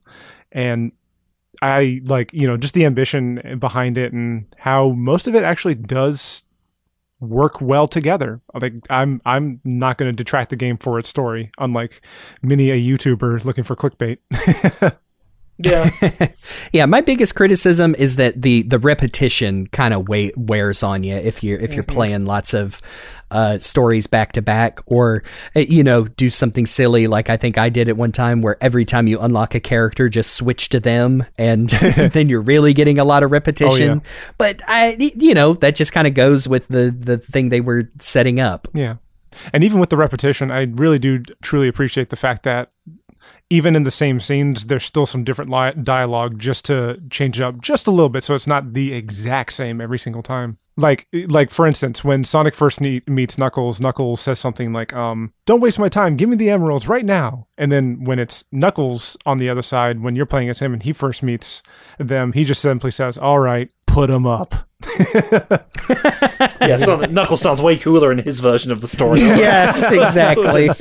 Strange. One thing I do like about Sonic Adventure's story is that, like, this ties into the game itself being a game, is that this is this big hub world, and it's not a particularly sophisticated hub world, but I really like that you get to walk around this place and sort of, like, acquaint yourself with Station Square and the Mystic Ruins and even the Egg Carrier. Yeah. There's something about that just makes it feel like a bigger adventure, because while everything has to be contained down to these adventure areas, because of that, I don't know, I just like being able to walk around the place. And not other Sonic games have done this, but I don't know if many of them have done it very well, apart from maybe one that we talked about last episode, but still.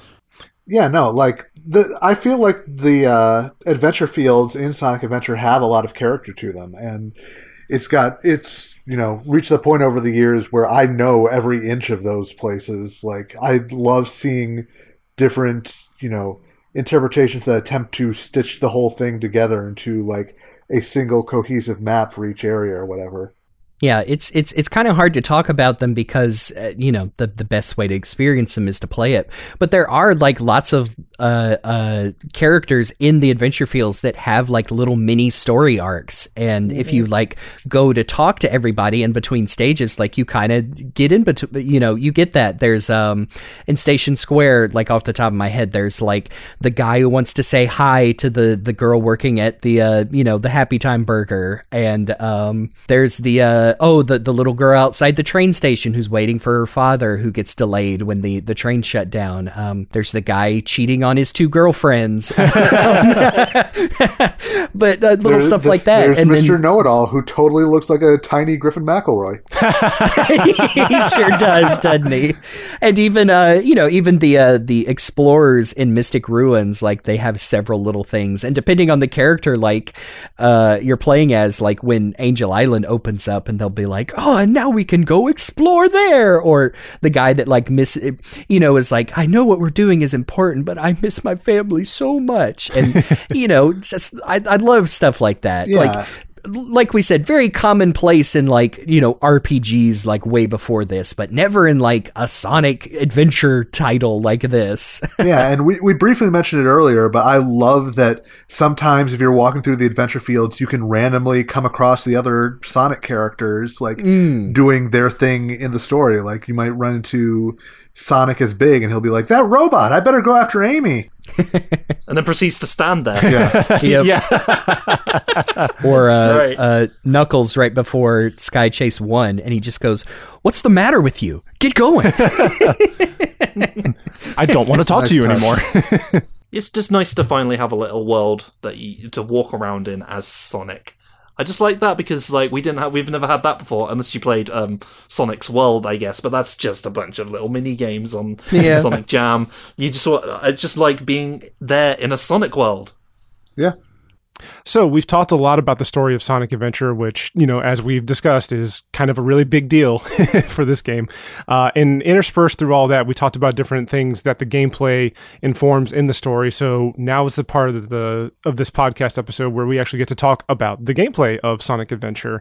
And there's a pretty good amount of really fun things happening in this game that we get to talk about, both on a grander scale and like itty bitty little nitpicks here and there. I feel like I'm at the risk of repeating myself from our original adventure episode. I sure do feel like the game is not as bad as maybe people have heard or think as far as like the controls go. Like, there's just something feels right about controlling Sonic the Hedgehog in 3D, especially with that big honkin' Dreamcast controller with that. Can confirm. Just been playing it on that. Yep. Magnet-based control stick. Ain't no drift in that thing. I never knew that, actually. So there's a magnet underneath the stick? I think so. Don't hold me to it, but I did see it was a discussion about how, almost all modern controllers eventually get control stick drift because it's all, hypersensitive, digital switches and whatnot. And then the Dreamcast is over here with, it's magnets, baby. They ain't never going to wear out. Or something cool. Like that. I mean, it's and again, I think I say this with a lot of Sonic games, especially ones I've played hundreds, if not thousands of times, that my muscle memory, I can never unlearn that and play it for the first time again. But I sure do like going through, especially Sonic's levels. I think it's easy to argue that a lot of the characters are just straight up based on like Sonic's movement, but just for different things.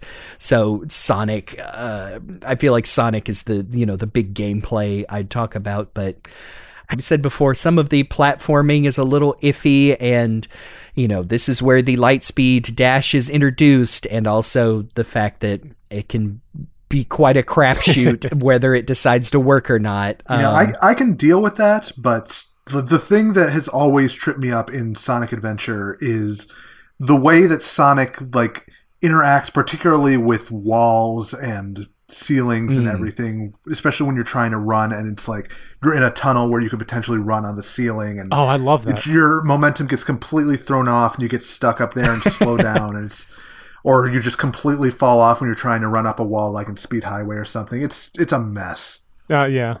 Sometimes, like, one of the issues is like, this is the game, like we've had it in previous games, but there's lots of like big showy set pieces in these Sonic levels. Like, here's a big loop that they automate you through, or here's like this other thing that you shoot from one boost pad to another. This is like the early days of that. But unfortunately, there are times, even playing on the original Dreamcast hardware, where that stuff just breaks and you die. It's nowhere near as bad as in Sonic Heroes, as we discussed before. But sometimes the really cool moments that you're like, wow, that was really cool, you're praying that they actually work the way they're intended. I accidentally broke the boulder chase in Lost World. Oh, no. Oh, yeah, that's pretty easy to do, all things considered. I knew the boulder was coming, so I tried spin dashing to get ahead of it, and the rubber banding on the boulder threw it in front of me as a result. Oh my gosh. I basically couldn't do anything because I couldn't see it in front of me. I couldn't see the gaps coming up. It was a mess. I will stick up for, there's a moment, it's Windy Valley, it's the last part of Windy Valley where you have those large, big corkscrews, and, I know at the end of the day that they have the high bumpers on the side, so you can't really fly off unless but the fact that it does let you control, 90% of those, and, you're making some really big moves, it just feels really nice, but, yes, I fully acknowledge that, there is a reason that a lot of Sonic games that would come after that would just take control away for the sake of showing you this cool loop-de-loop or whatnot. But when this stuff works, it feels great. It looks great. So I'm really happy with those moments. Back to the corkscrews, man, there's just something about the feeling of Sonic going at his top speed down those metal pathways, and you have so much length in that path to just run, and it feels so cool seeing everything whoosh by you. And like Chris said, when it works, it works. And that's another thing I just want to reiterate. Again, I think we've touched on in other episodes, but I love Sonic's running animations and animations in general in this one. And I think I saw just the other day that someone was working on it, or not necessarily porting, but like redoing the running animations for Adventure 2 as like a mod, because it feels like such a downgrade, the running animation in 2 compared to Adventure. It's like, no, you got it. His silly little, his feet stretch out, and sometimes there's after images. Oh, I love the animations in Adventure. They were almost going to look even more like originally he was going to have even more of like a after image on his feet to look like the old Sonic, the little circle of speed that Sonic's shoes would make. It looks really nice. And yeah, especially, you get a good look at it in Emerald Coast with the whale chase, but yeah, Windy Valley is where you feel like Sonic is running so incredibly fast. It's very nice. I really like the, Is this the first game where Sonic starts doing his Naruto run style of running? As people would go on to call it, it's actually the Sonic run. This is true. Well, do you count the super the super peel out in CD? He kind of throws his hands up for that, doesn't he? Yeah, that would have been the first time. Instead of tucking them in like he has been in the 2D games. Well, that's just what he does now, though. He just throws his arms about. It's aerodynamic. So speaking of Sonic's running animations, whenever I play the game, there's something that I always do that always just, I don't know, like it unlocks some sort of caveman brain, just serotonin in my head of when you're taking that tunnel to go from Mystic Ruin to the Angel Island part of Mystic Ruin, and you go down that hall, I always try to hit it just right so that I can end up going on the ceiling. And like even though he's running like pretty fast, like he starts slow and he stays slow the whole time, but like you see his feet get faster and faster until like the funny thing is like the top of his torso is not moving at all, but his legs are like going as fast as possible. And there's just something like so basic but so cool about looking at that. It's like the fact that you can do that, you kind of take that same thing can break, and like we said, like in there's a couple of Speed Highway tunnels and Final Egg where oops, I went on the ceiling and stopped, but but you can do that and it feels really good. It's kind of like, I feel like for us, like so much of it is burned into our brains now because we're big old Sonic nerds from the olden days. And so, like, a lot of us, like, we get onto Emerald Coast and we're like, okay, here we go, zoom, zoom, zoom, boing, boing, boing, and everything. Like, yeah, maybe it breaks every now and then, but we're like, we know how this is supposed to play. Now, recently, I did watch a person play Sonic Adventure for the first time on a stream by a VTuber friend called Boomba, whose only experience with Sonic was playing Sonic 1 and 2 on the Mega Drive a long time ago. And I've never seen someone play a Sonic game like this because he had no idea what he was supposed to do on Emerald Coast. So he was trying to go back into the hotel and walk around. I was like, what am I supposed to do? And like, I feel like for us, it's like, oh yeah, we know exactly what we're supposed to do. But some people are going to go into this and be really overwhelmed and confused by the level. Even though it's like, for the most part, feels like a straight line.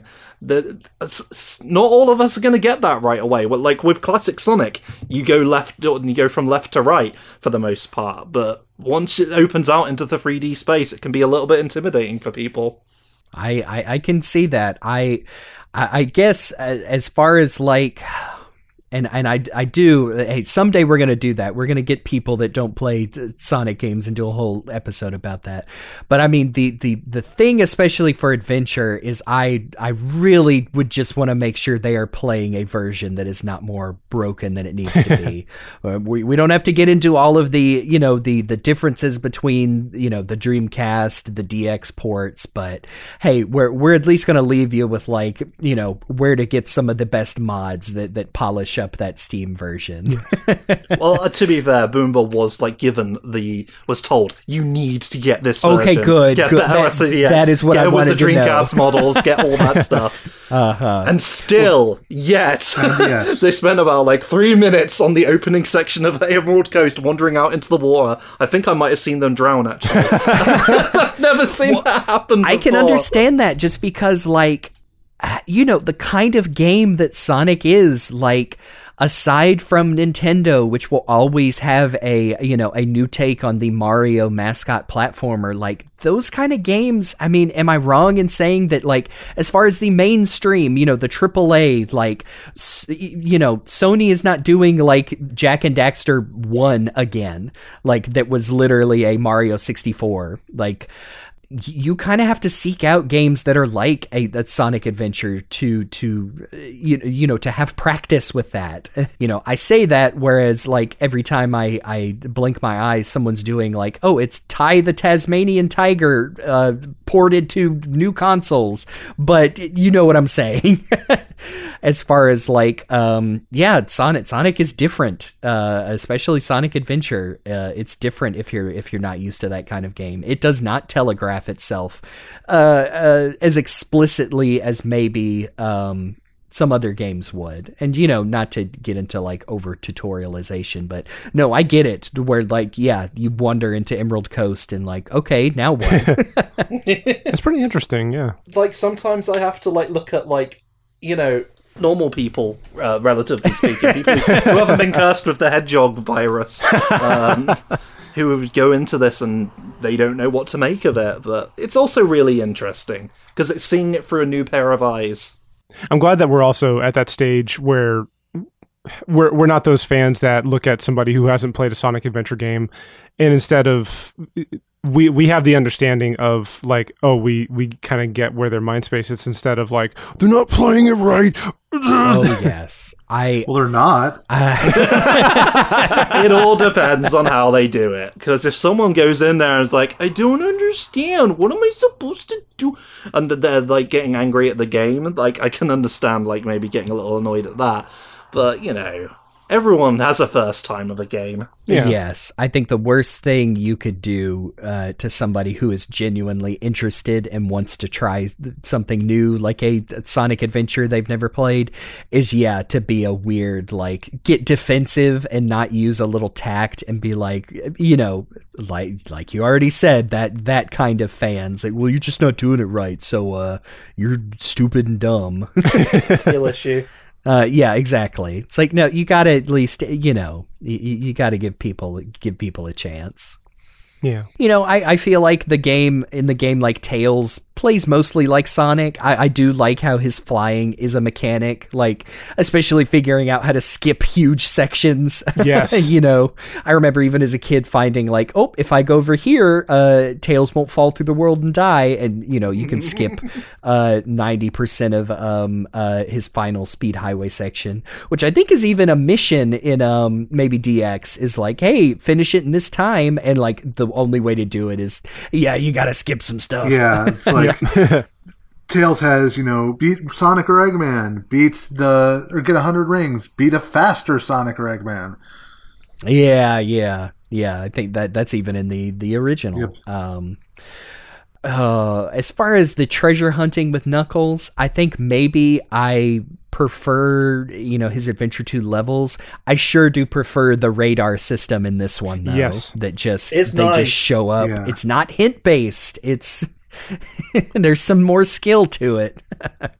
And you can have two emerald shards going off at the same time, and that's yes, precisely. I like that. Maybe it's a little bit overwhelming, but I'm just like, oh, so many treats to find. Yeah, it's, one of my favorite recent mods in the PC version of Adventure 2 is just it's called Better Radar, and basically just turns it into the Adventure 1 radar. Nice. Yeah, that's all you need to do.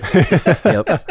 No, I feel like Knuckles, he feels pretty good. He's fun to explore because, hey, like Sonic 3 and Sonic 3 and Knuckles, he can just climb to places where nobody else can get. And so, like we were talking about, it's fun to just explore the hub worlds too and see if there's anything out there. Yeah, climbing and gliding from Sonic and Knuckles just works so well in a 3D space. Like, it was a great idea in the 2D games. It's like an even better idea in 3D, I think. Yeah, especially with how fast Knuckles climbs. It doesn't take forever. He's just like almost as fast on the wall as he is on the ground. Now, not fast is poor Amy, who Yeah. I don't know if it's just it's just part of her, the programming on her, but exploring the hub worlds with her, and she can barely run up a small incline. I'm like, oh girl, I'm so sorry, but she feels pretty good in her stages. She only gets 3. I don't think it's too hard to outrun Zero. I remember replaying and realizing that I think you can run so far ahead of him in some sections that he won't actually come get you. I think it was a hot shelter. Oh no, it was a final egg where you're waiting on the elevator and it's like, oh, hide. He's coming to get you. And I think I had gotten so far ahead of him, he never showed up. I just stood there for the elevator. So I think the highlight of Amy's route is the Hall of Mirrors in Twinkle Park. Yeah. That's something we all remember. It's pretty front loaded. I do I remember running around Station Square. You can get into a cool rhythm of running at top speed and doing her cool hammer, Mario 64 triple jump, and just doing that over the whole city. And it just feels nice. It's not really part of her gameplay. You can use it to jump up to some platforms, but that's okay. And then Big's fishing and Gamma's shooting. Yeah. I think we talked about those. Yeah. One's fun and one is there. It's tumultuous. Yeah. I mean, Big is also he's a big fella, so he doesn't have too many sections where he's getting up to high speeds, but his levels aren't really built around that. Some light platforming if you're trying to get the challenges, like, oh, you got to the secret area with the big fish worth lots of points, but I do still like the upgrade system though. It's fun just being able to find little things to improve your character. Like for Tails, in the hub world right there in Station Square, going into that kind of water basin area and then into the sewage alley, I guess you'll call it. and then flying up through that hole in the ceiling and then going to that secret room that nobody else can get to, not even Knuckles for some reason. And Tails just gets, an upgrade there for, I think that's the one for faster flight, right? Yes.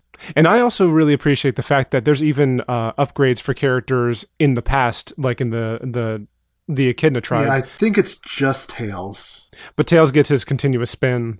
You know what? It's pretty fun to just turn that on and then just cruise around the Echidna tribe going really fast while spinning continuously. Yep. Cut some grass. Yeah.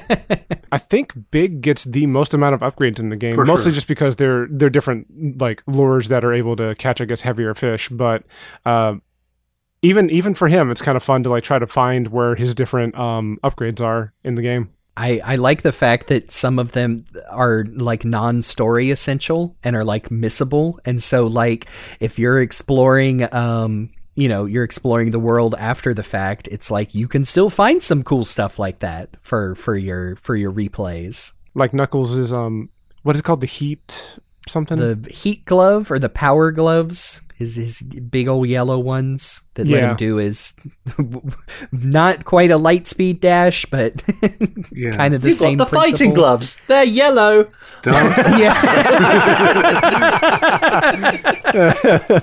Yeah, or even I guess you have to get at least one for Amy because you have to beat that high score. But yeah, you don't have to get her her second upgrade. Yeah, like you said, the one for Tails, you don't have to get that one. And I think Sonic's is the. I think that you do have to get the one in the past because since you can't get it later, they don't want you to go without it. Yeah. And Sonic's is the secret elevator in the hotel to get the ring that shortens the light speed charge. Thank goodness for that ring. Yeah. But yeah, that's cool. And Adventure 2 does that as well with ones. I remember the first few times I played Adventure 2, I never found the Mystic Melody for anybody. I know, yeah. For a long time. But yeah, that I really like those. It does add to it. And yeah, I think we talked about, Gamma's shooting is obviously would be much expanded upon the whole system in Adventure 2, but it's nice. It's a nice different thing because it also introduces, the timer is counting down instead of up, so he gets his own unique mechanic there too. And then there's just a few things within just the regular functional gameplay that I personally really enjoy, kind of like the whole tunnel thing that I was talking about earlier. One of the things that I noticed and that I enjoy is the fact that any character, for some reason, when they go upstairs, they get so much speed and momentum, and it's ridiculous. Like, especially like if you're in the Echidna tribe and or whether present or past, but it's usually better in the past, going up those stairs, and as Sonic or Amy or even Big, you get so much speed going up the stairs and you can like make huge jumps and stuff. I don't know why you get so much acceleration on them, but it makes me smile every time. Sure could do with that in real life. Yeah, that'd be really cool. I remember doing, just for fun, but yeah, launching Sonic into space, I think on the stairs and the Mystic Ruins train station. Like, you can get a pretty good angle and like end up like above Tails' workshop. Wow. Again, doesn't serve any purpose, but it is just some darn good fun. There's another thing that I enjoy. This is like the smallest thing that I could ever mention, but during Big's campaign, when he's in Station Square after he's gone through the sewers and looked around and all that, and he gets back to that one gift shop, when he takes the elevator to get back up there, and like as the scene is fading out, his tail, because he's so big, it still sticks out. Yeah, and I you, felt that. and you hear the oof. You just hear the little oof. It's so good. Don't know if it's intentional, but darn it, it's charming. Yes. And while we're still on the gameplay, because I feel like this is one of the best places to talk about it, I wanted to mention a quote-unquote cheat code rumor that I heard back in the day of how you can unlock Supersonic early, that I read on like cheatcodecentral.com or whatever back in the day. I had a couple of these too. Go right ahead. So the one that I read that I literally probably tried like 10 or 15 minutes on when I was a kid was, I had read that you could unlock Supersonic early by jumping over the train in Station Square because he was hiding on the other side. And if you finally made it over, then you unlock him. And I tried so hard. A real Mew is under this truck type thing. I remember, gosh, I don't want to blow him up. I remember I had a kid. This was, again, I was stuck because I couldn't beat Big's campaign. But I had a acquaintance of mine when I was, 10 years old, lie to my face about what playing Supersonic was like. Because he was like, oh yeah, I've done it. It's, he shoots like fireballs out of his right hand and ice out of his other. And it's really cool. You're going to love it. And I was like, wow, I can't wait until I get to that. And then he finally did it, and I was like, son of a bitch. Something about those like friendship / schoolyard rumors about games that like still holds up to to these days. Oh, beat at least 10 fighters on Cruel Melee to unlock Sonic. I knew you were going to say that. Yes. I mean, is that not like, especially for people our age, like one of the ultimate ones? Sonic's in Melee. He's buried in there. Even people like, I don't even think they got Sega's permission. That's why it's so hard. Kids will just say whatever they want. Yep. And in the early days of the internet, like it was, of course, it was all true. Why would somebody lie? Even in 2023, why would somebody lie on the internet? I suppose we could mention that there's Chow in this game. Yeah. yeah. Maybe just a little bit important. Especially if you have the VMU card. Well, I think we'll get into Chow a bit more in like a future episode because they are our topic in and of themselves. Yeah, I think Chow Racing will need an episode all its own just because there is so much to it. Yeah. Yeah, it's wild. But Chow are the cool little artificial intelligence characters that essentially live in your little VMU memory card on your Dreamcast controller back in the day. Yeah. And, well, Like, I didn't spend as much time on them in this game. I think it was Sonic Adventure 2 where a lot of people put lots of time into. Same but here, yeah. I like that they're here. They're very cute. I love that you can find the little gold and silver ones on the map.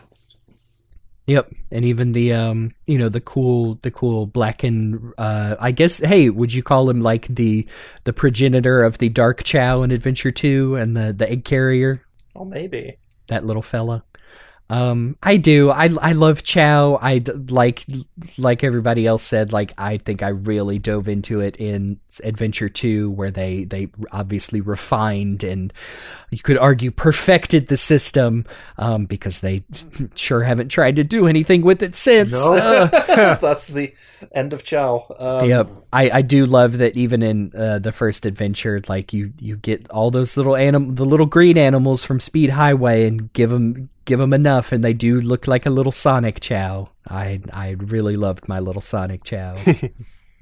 I just love that, you've got these like individual Chow Gardens dotted around all the major adventure map areas. So there's one in Station Square, one in Mystic Ruin, and one in one on the Egg Carriers for some reason. I'm sure Luke had a theory as to why that was happening. I know what you're talking about. Okay, fair enough. Well, we'll get into that dark secret one day. But I just love the one in Station Square because it's like part of the hotel, so they've got a dedicated Chow floor for you. That's just one of the perks of being a hero of oh god, I almost said Mobius there. I guess it's Earth now. Oh man. Well, being Sonic the Hedgehog, I suppose. Well, I do love that the Chow are part of the world, because I think you have some NPCs talk about it, but yeah, like you said, like the garden is part of the hotel, and that they are integrated not only in the world, but the story as well. Like that is why every time even Frontiers like comes out and they still don't do anything with the Chow garden, I'm like, but y'all kept Chow around. Like Chow are in so many like different like promotional movies and art and in TV shows and whatnot, and I love that they are part of the world of Sonic Adventure. Yeah, that's it. Like, I love the fact that you can be like in the middle of the mission, Sonic's like, you know what, I could go save Amy and stop Eggman. I'm just going to take a couple minutes to go up onto my Chow floor and hang out with my babies for a while. Check on my little buddies. And I would be remiss if I didn't. I definitely remember taking the risk of putting some batteries in my VMU, putting some dental floss through the little, the little attachment on there, and taking my Chow on a walk with me, like going through, accompanying my mother to the grocery store while taking care of my Chow and my VMU. I definitely did that with my GBA. Yes. The tiny Chow garden lives on. Meanwhile, your actual pets are at home are like, am I a joke to you? Yes. I'm just imagining my current cat give me a look. Start earning me some emblems in Chow Karate and we'll talk, Fido. I think we've covered most of the game, actually. We can't get into all the minutiae of Sonic Adventure's gameplay style, but I think it's pretty good. I think it's a decent foundation, but it is very much of a time and really needed some further refinement that I don't think it really got over the following games. Like, Adventure 2 is fine. Heroes kind of did its own thing. We don't talk about the other one. Not yet, anyway. The one. Yeah. I think that there is something to the adventure formula, but as it is, it just needed a little... It needed to be on a newer console than it was, so they had the time to like kind of properly debug it and make that system work. Mm-hmm. Yeah, I agree.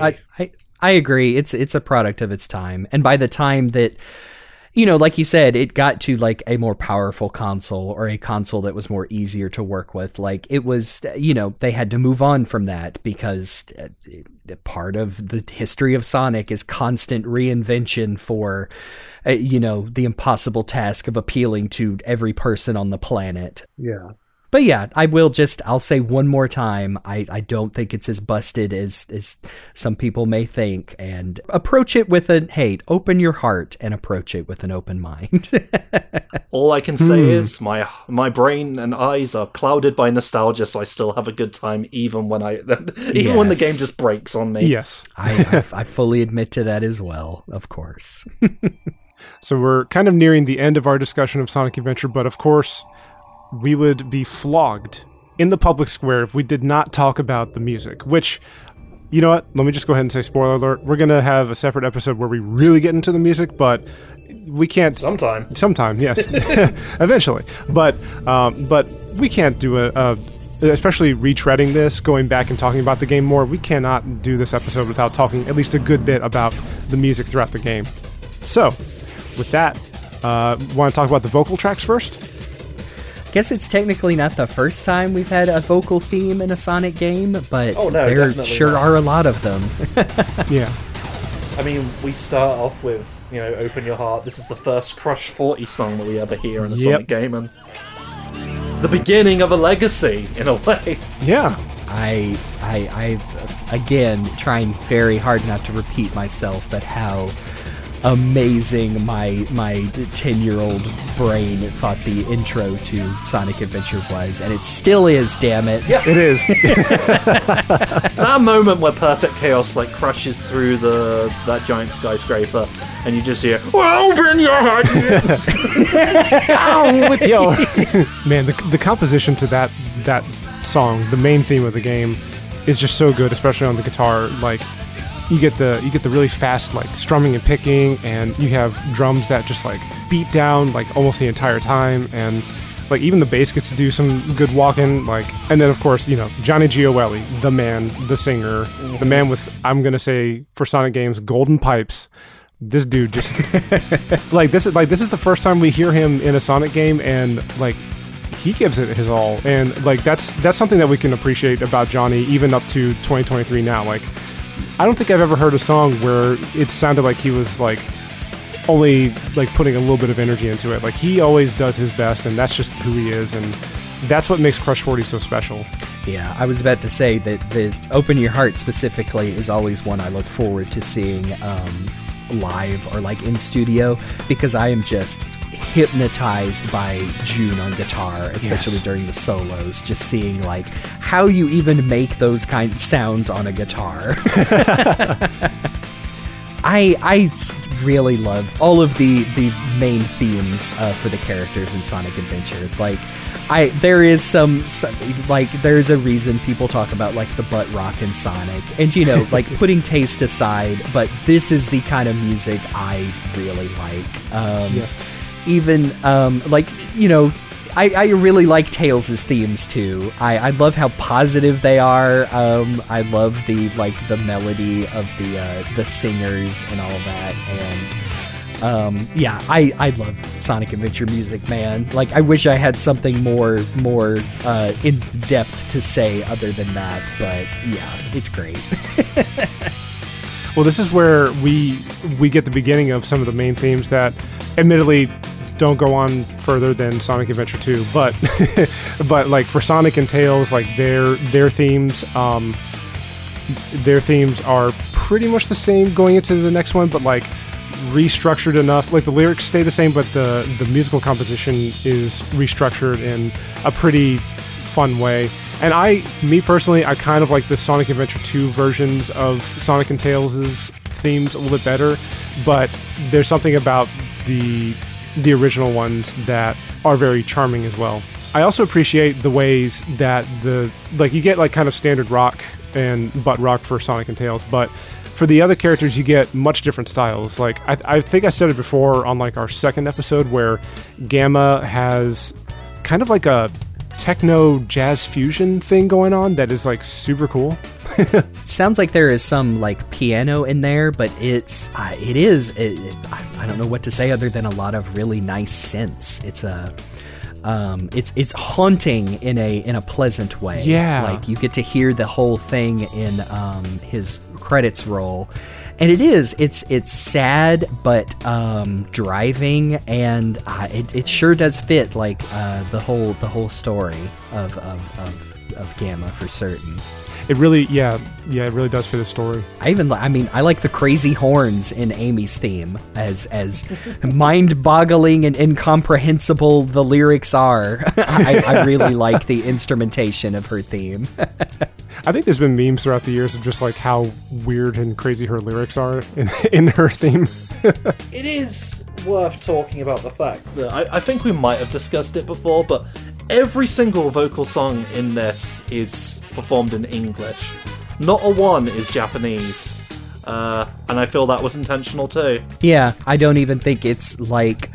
I have seen people bring up, like, I wish we could get the Japanese lyrics, and people who know the production is like, well, they don't exist. Like, there was not maybe at one point something was written down, for the sake of, like, passing around, like, Japanese creators. But no, like, these were all written by the songwriters, I believe. So it is the original intention. Well, even the original version of Open Your Heart with a Japanese vocalist before Johnny Gioeli came in, that was performed in English to the best of the performer's ability. It's Aizo Sakamoto. There you go. There we go. I also really appreciate, like, Knuckles has more kind of fusion genre thing where he's got kind of like that jazz thing going on with like the saxophone, but you also have kind of like a overdriven gritty guitar, and you have the rapping throughout the song, like going from rapping to singing. It's like a mix of like rap, jazz, R&B. Actually, I wonder if it may be just straight up R&B, because I will admit I'm not a huge expert in that, but I think I've heard a few different R&B songs where all those elements are incorporated, so I might just be an ignorant man talking. I just love Knuckles' theme, Unknown from ME. It's so good. Yes.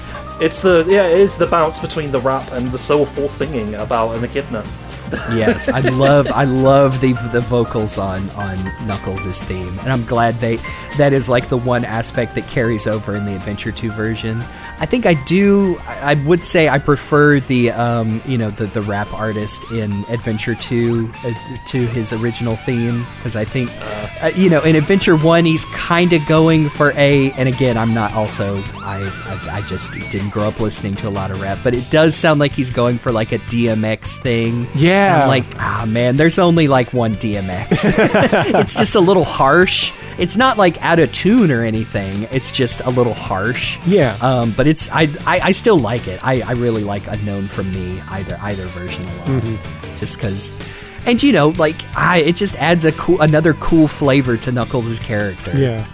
Unlike Sonic, he don't chuckle. Yeah. That's probably like some of the most enduring lyrics from the game.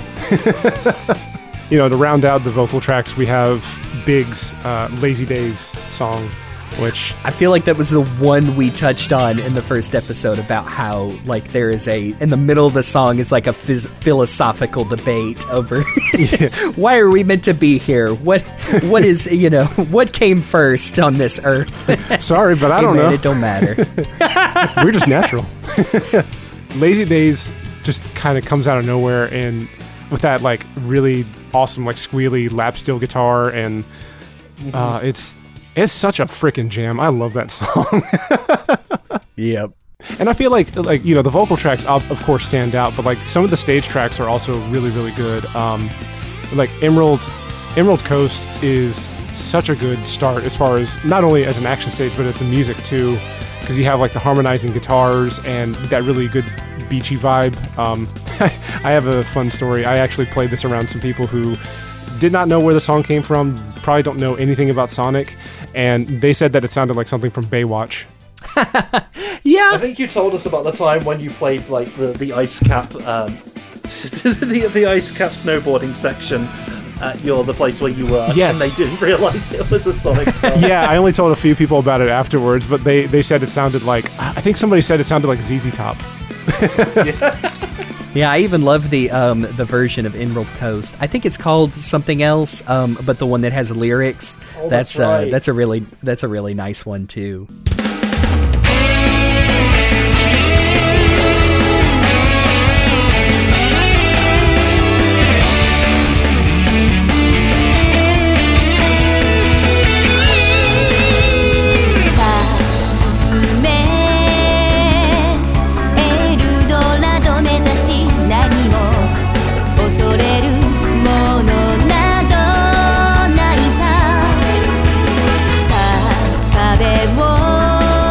But yeah, I think we might have touched on it like when we talked about the music in Sonic 3D, the Mega Drive version. Is a lot of the music in Sonic Adventure feels like a you know what the modern version of the 2D Sonic music would be, and like yeah, a couple of Sonic 3D tracks even made it to Sonic Adventure with completely different arrangements, and I think that's where a lot of their charm comes from.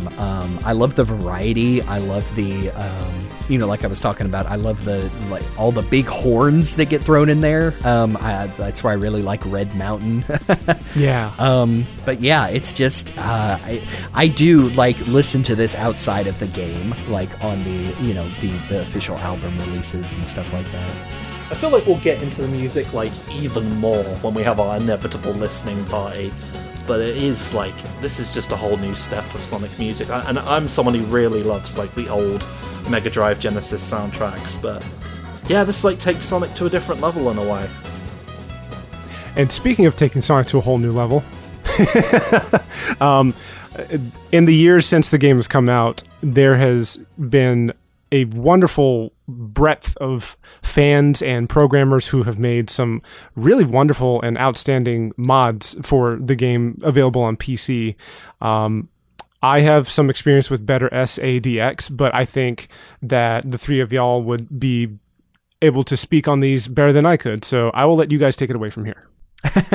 Yeah, we tried really hard not to repeat ourselves from our first episode, but I would be remiss if I didn't point people once again towards like the best way to play this game on modern systems. I think there are lots of changes in the director's cut version of Sonic Adventure that are, a matter of taste, whether you like the new models and whatnot, but it did straight up break a lot of stuff. And, like Jake said, like lots of people have come together and kind of fixed it.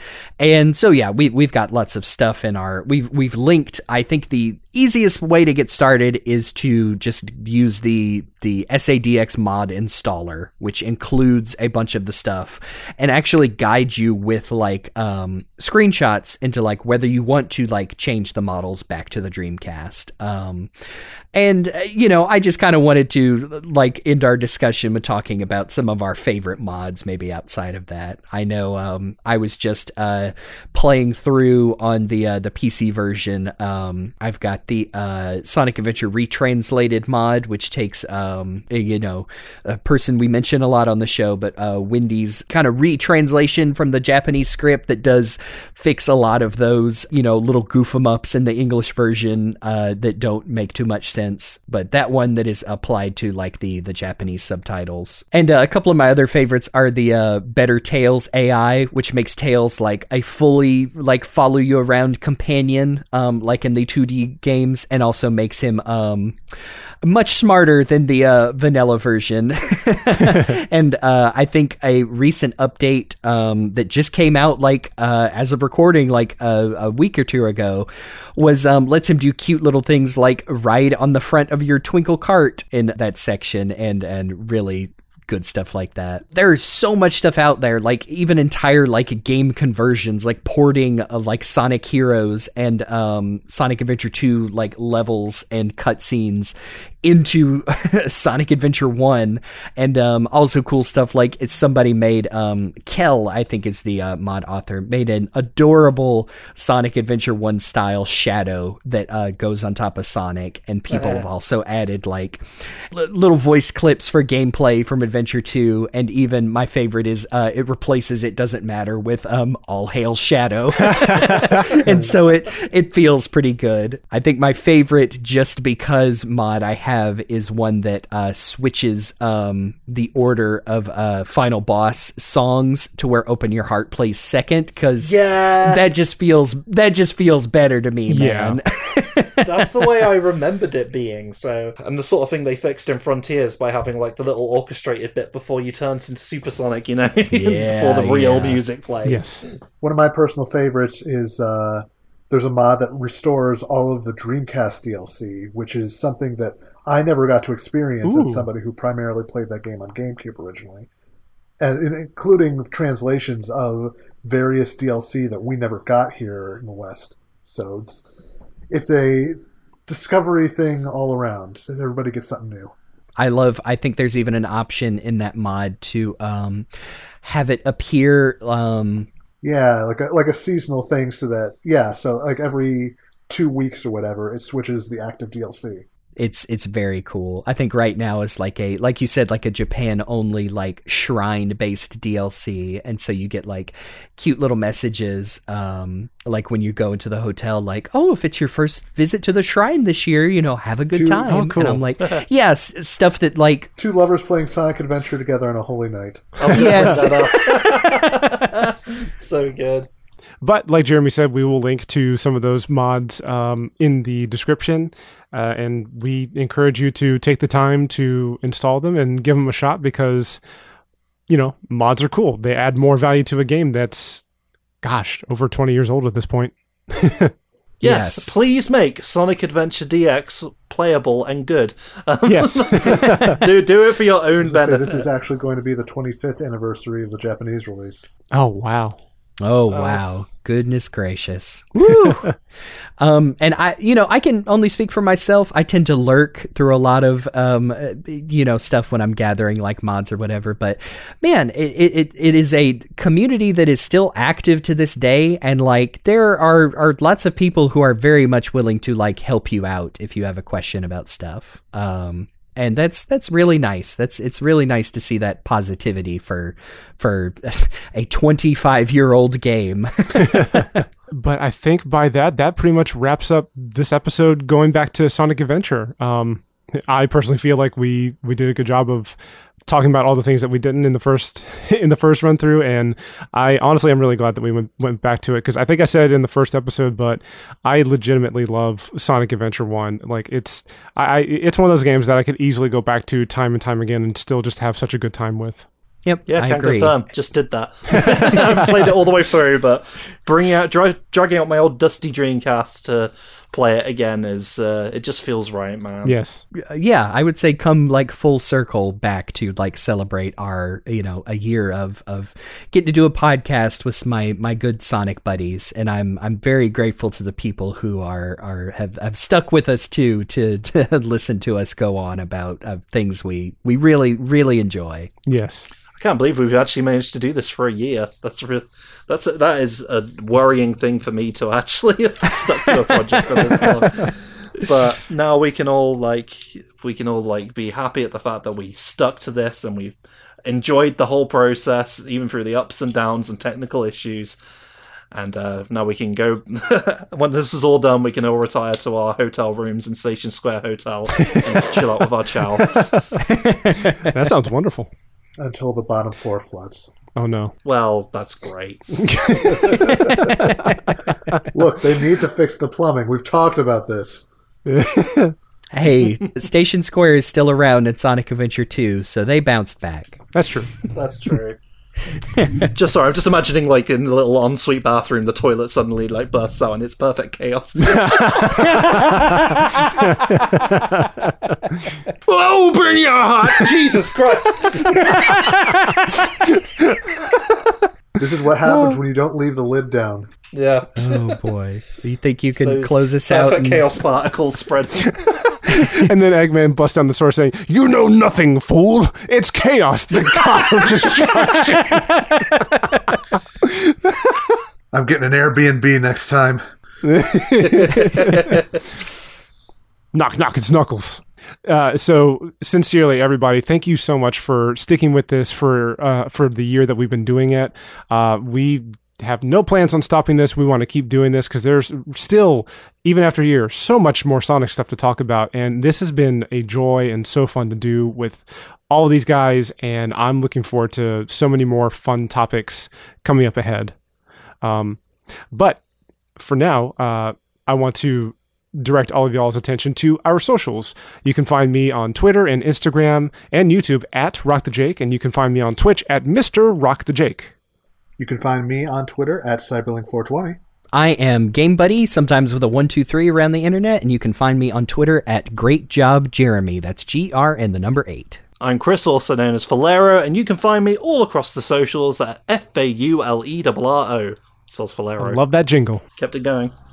And as always, a very special thanks to Amy Waters for letting us use the theme song from her album Gotta Go Slow, which you can check out on YouTube and Bandcamp. And I also recommend you follow her on Twitter and Instagram.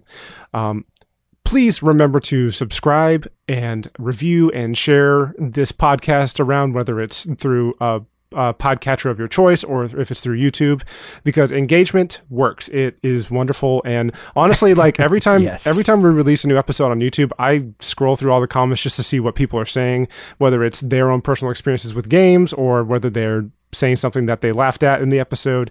It makes me happy. It makes all of us happy. And we sincerely encourage you, and not for any sort of algorithm reason, although it does help, but just the engagement is fun. Like we're slowly, I think, building a really fun community around this.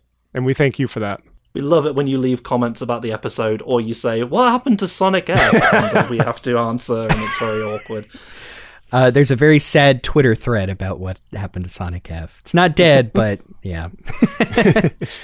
Someday. Speaking of Sonic Adventure. For our next episode, we're going to get back into the more, well, at the time of recording, topical thing to talk about, which is Sonic Prime Season 1, Part 1, which is what we're going to call it. I think that's all that's going to be out by the time that you hear this. Yeah. But we have some interesting thoughts on it, and we're looking forward to sharing it with y'all. But, again, thank you for listening. I have been Rock the Jake. I'm Cyberlink. I'm Game Buddy. And I'm Falero, and this has been the beginning of Year 2 of The Hill is Always Greener, and I may not know the whole story behind this, but perhaps it's better that way. All right.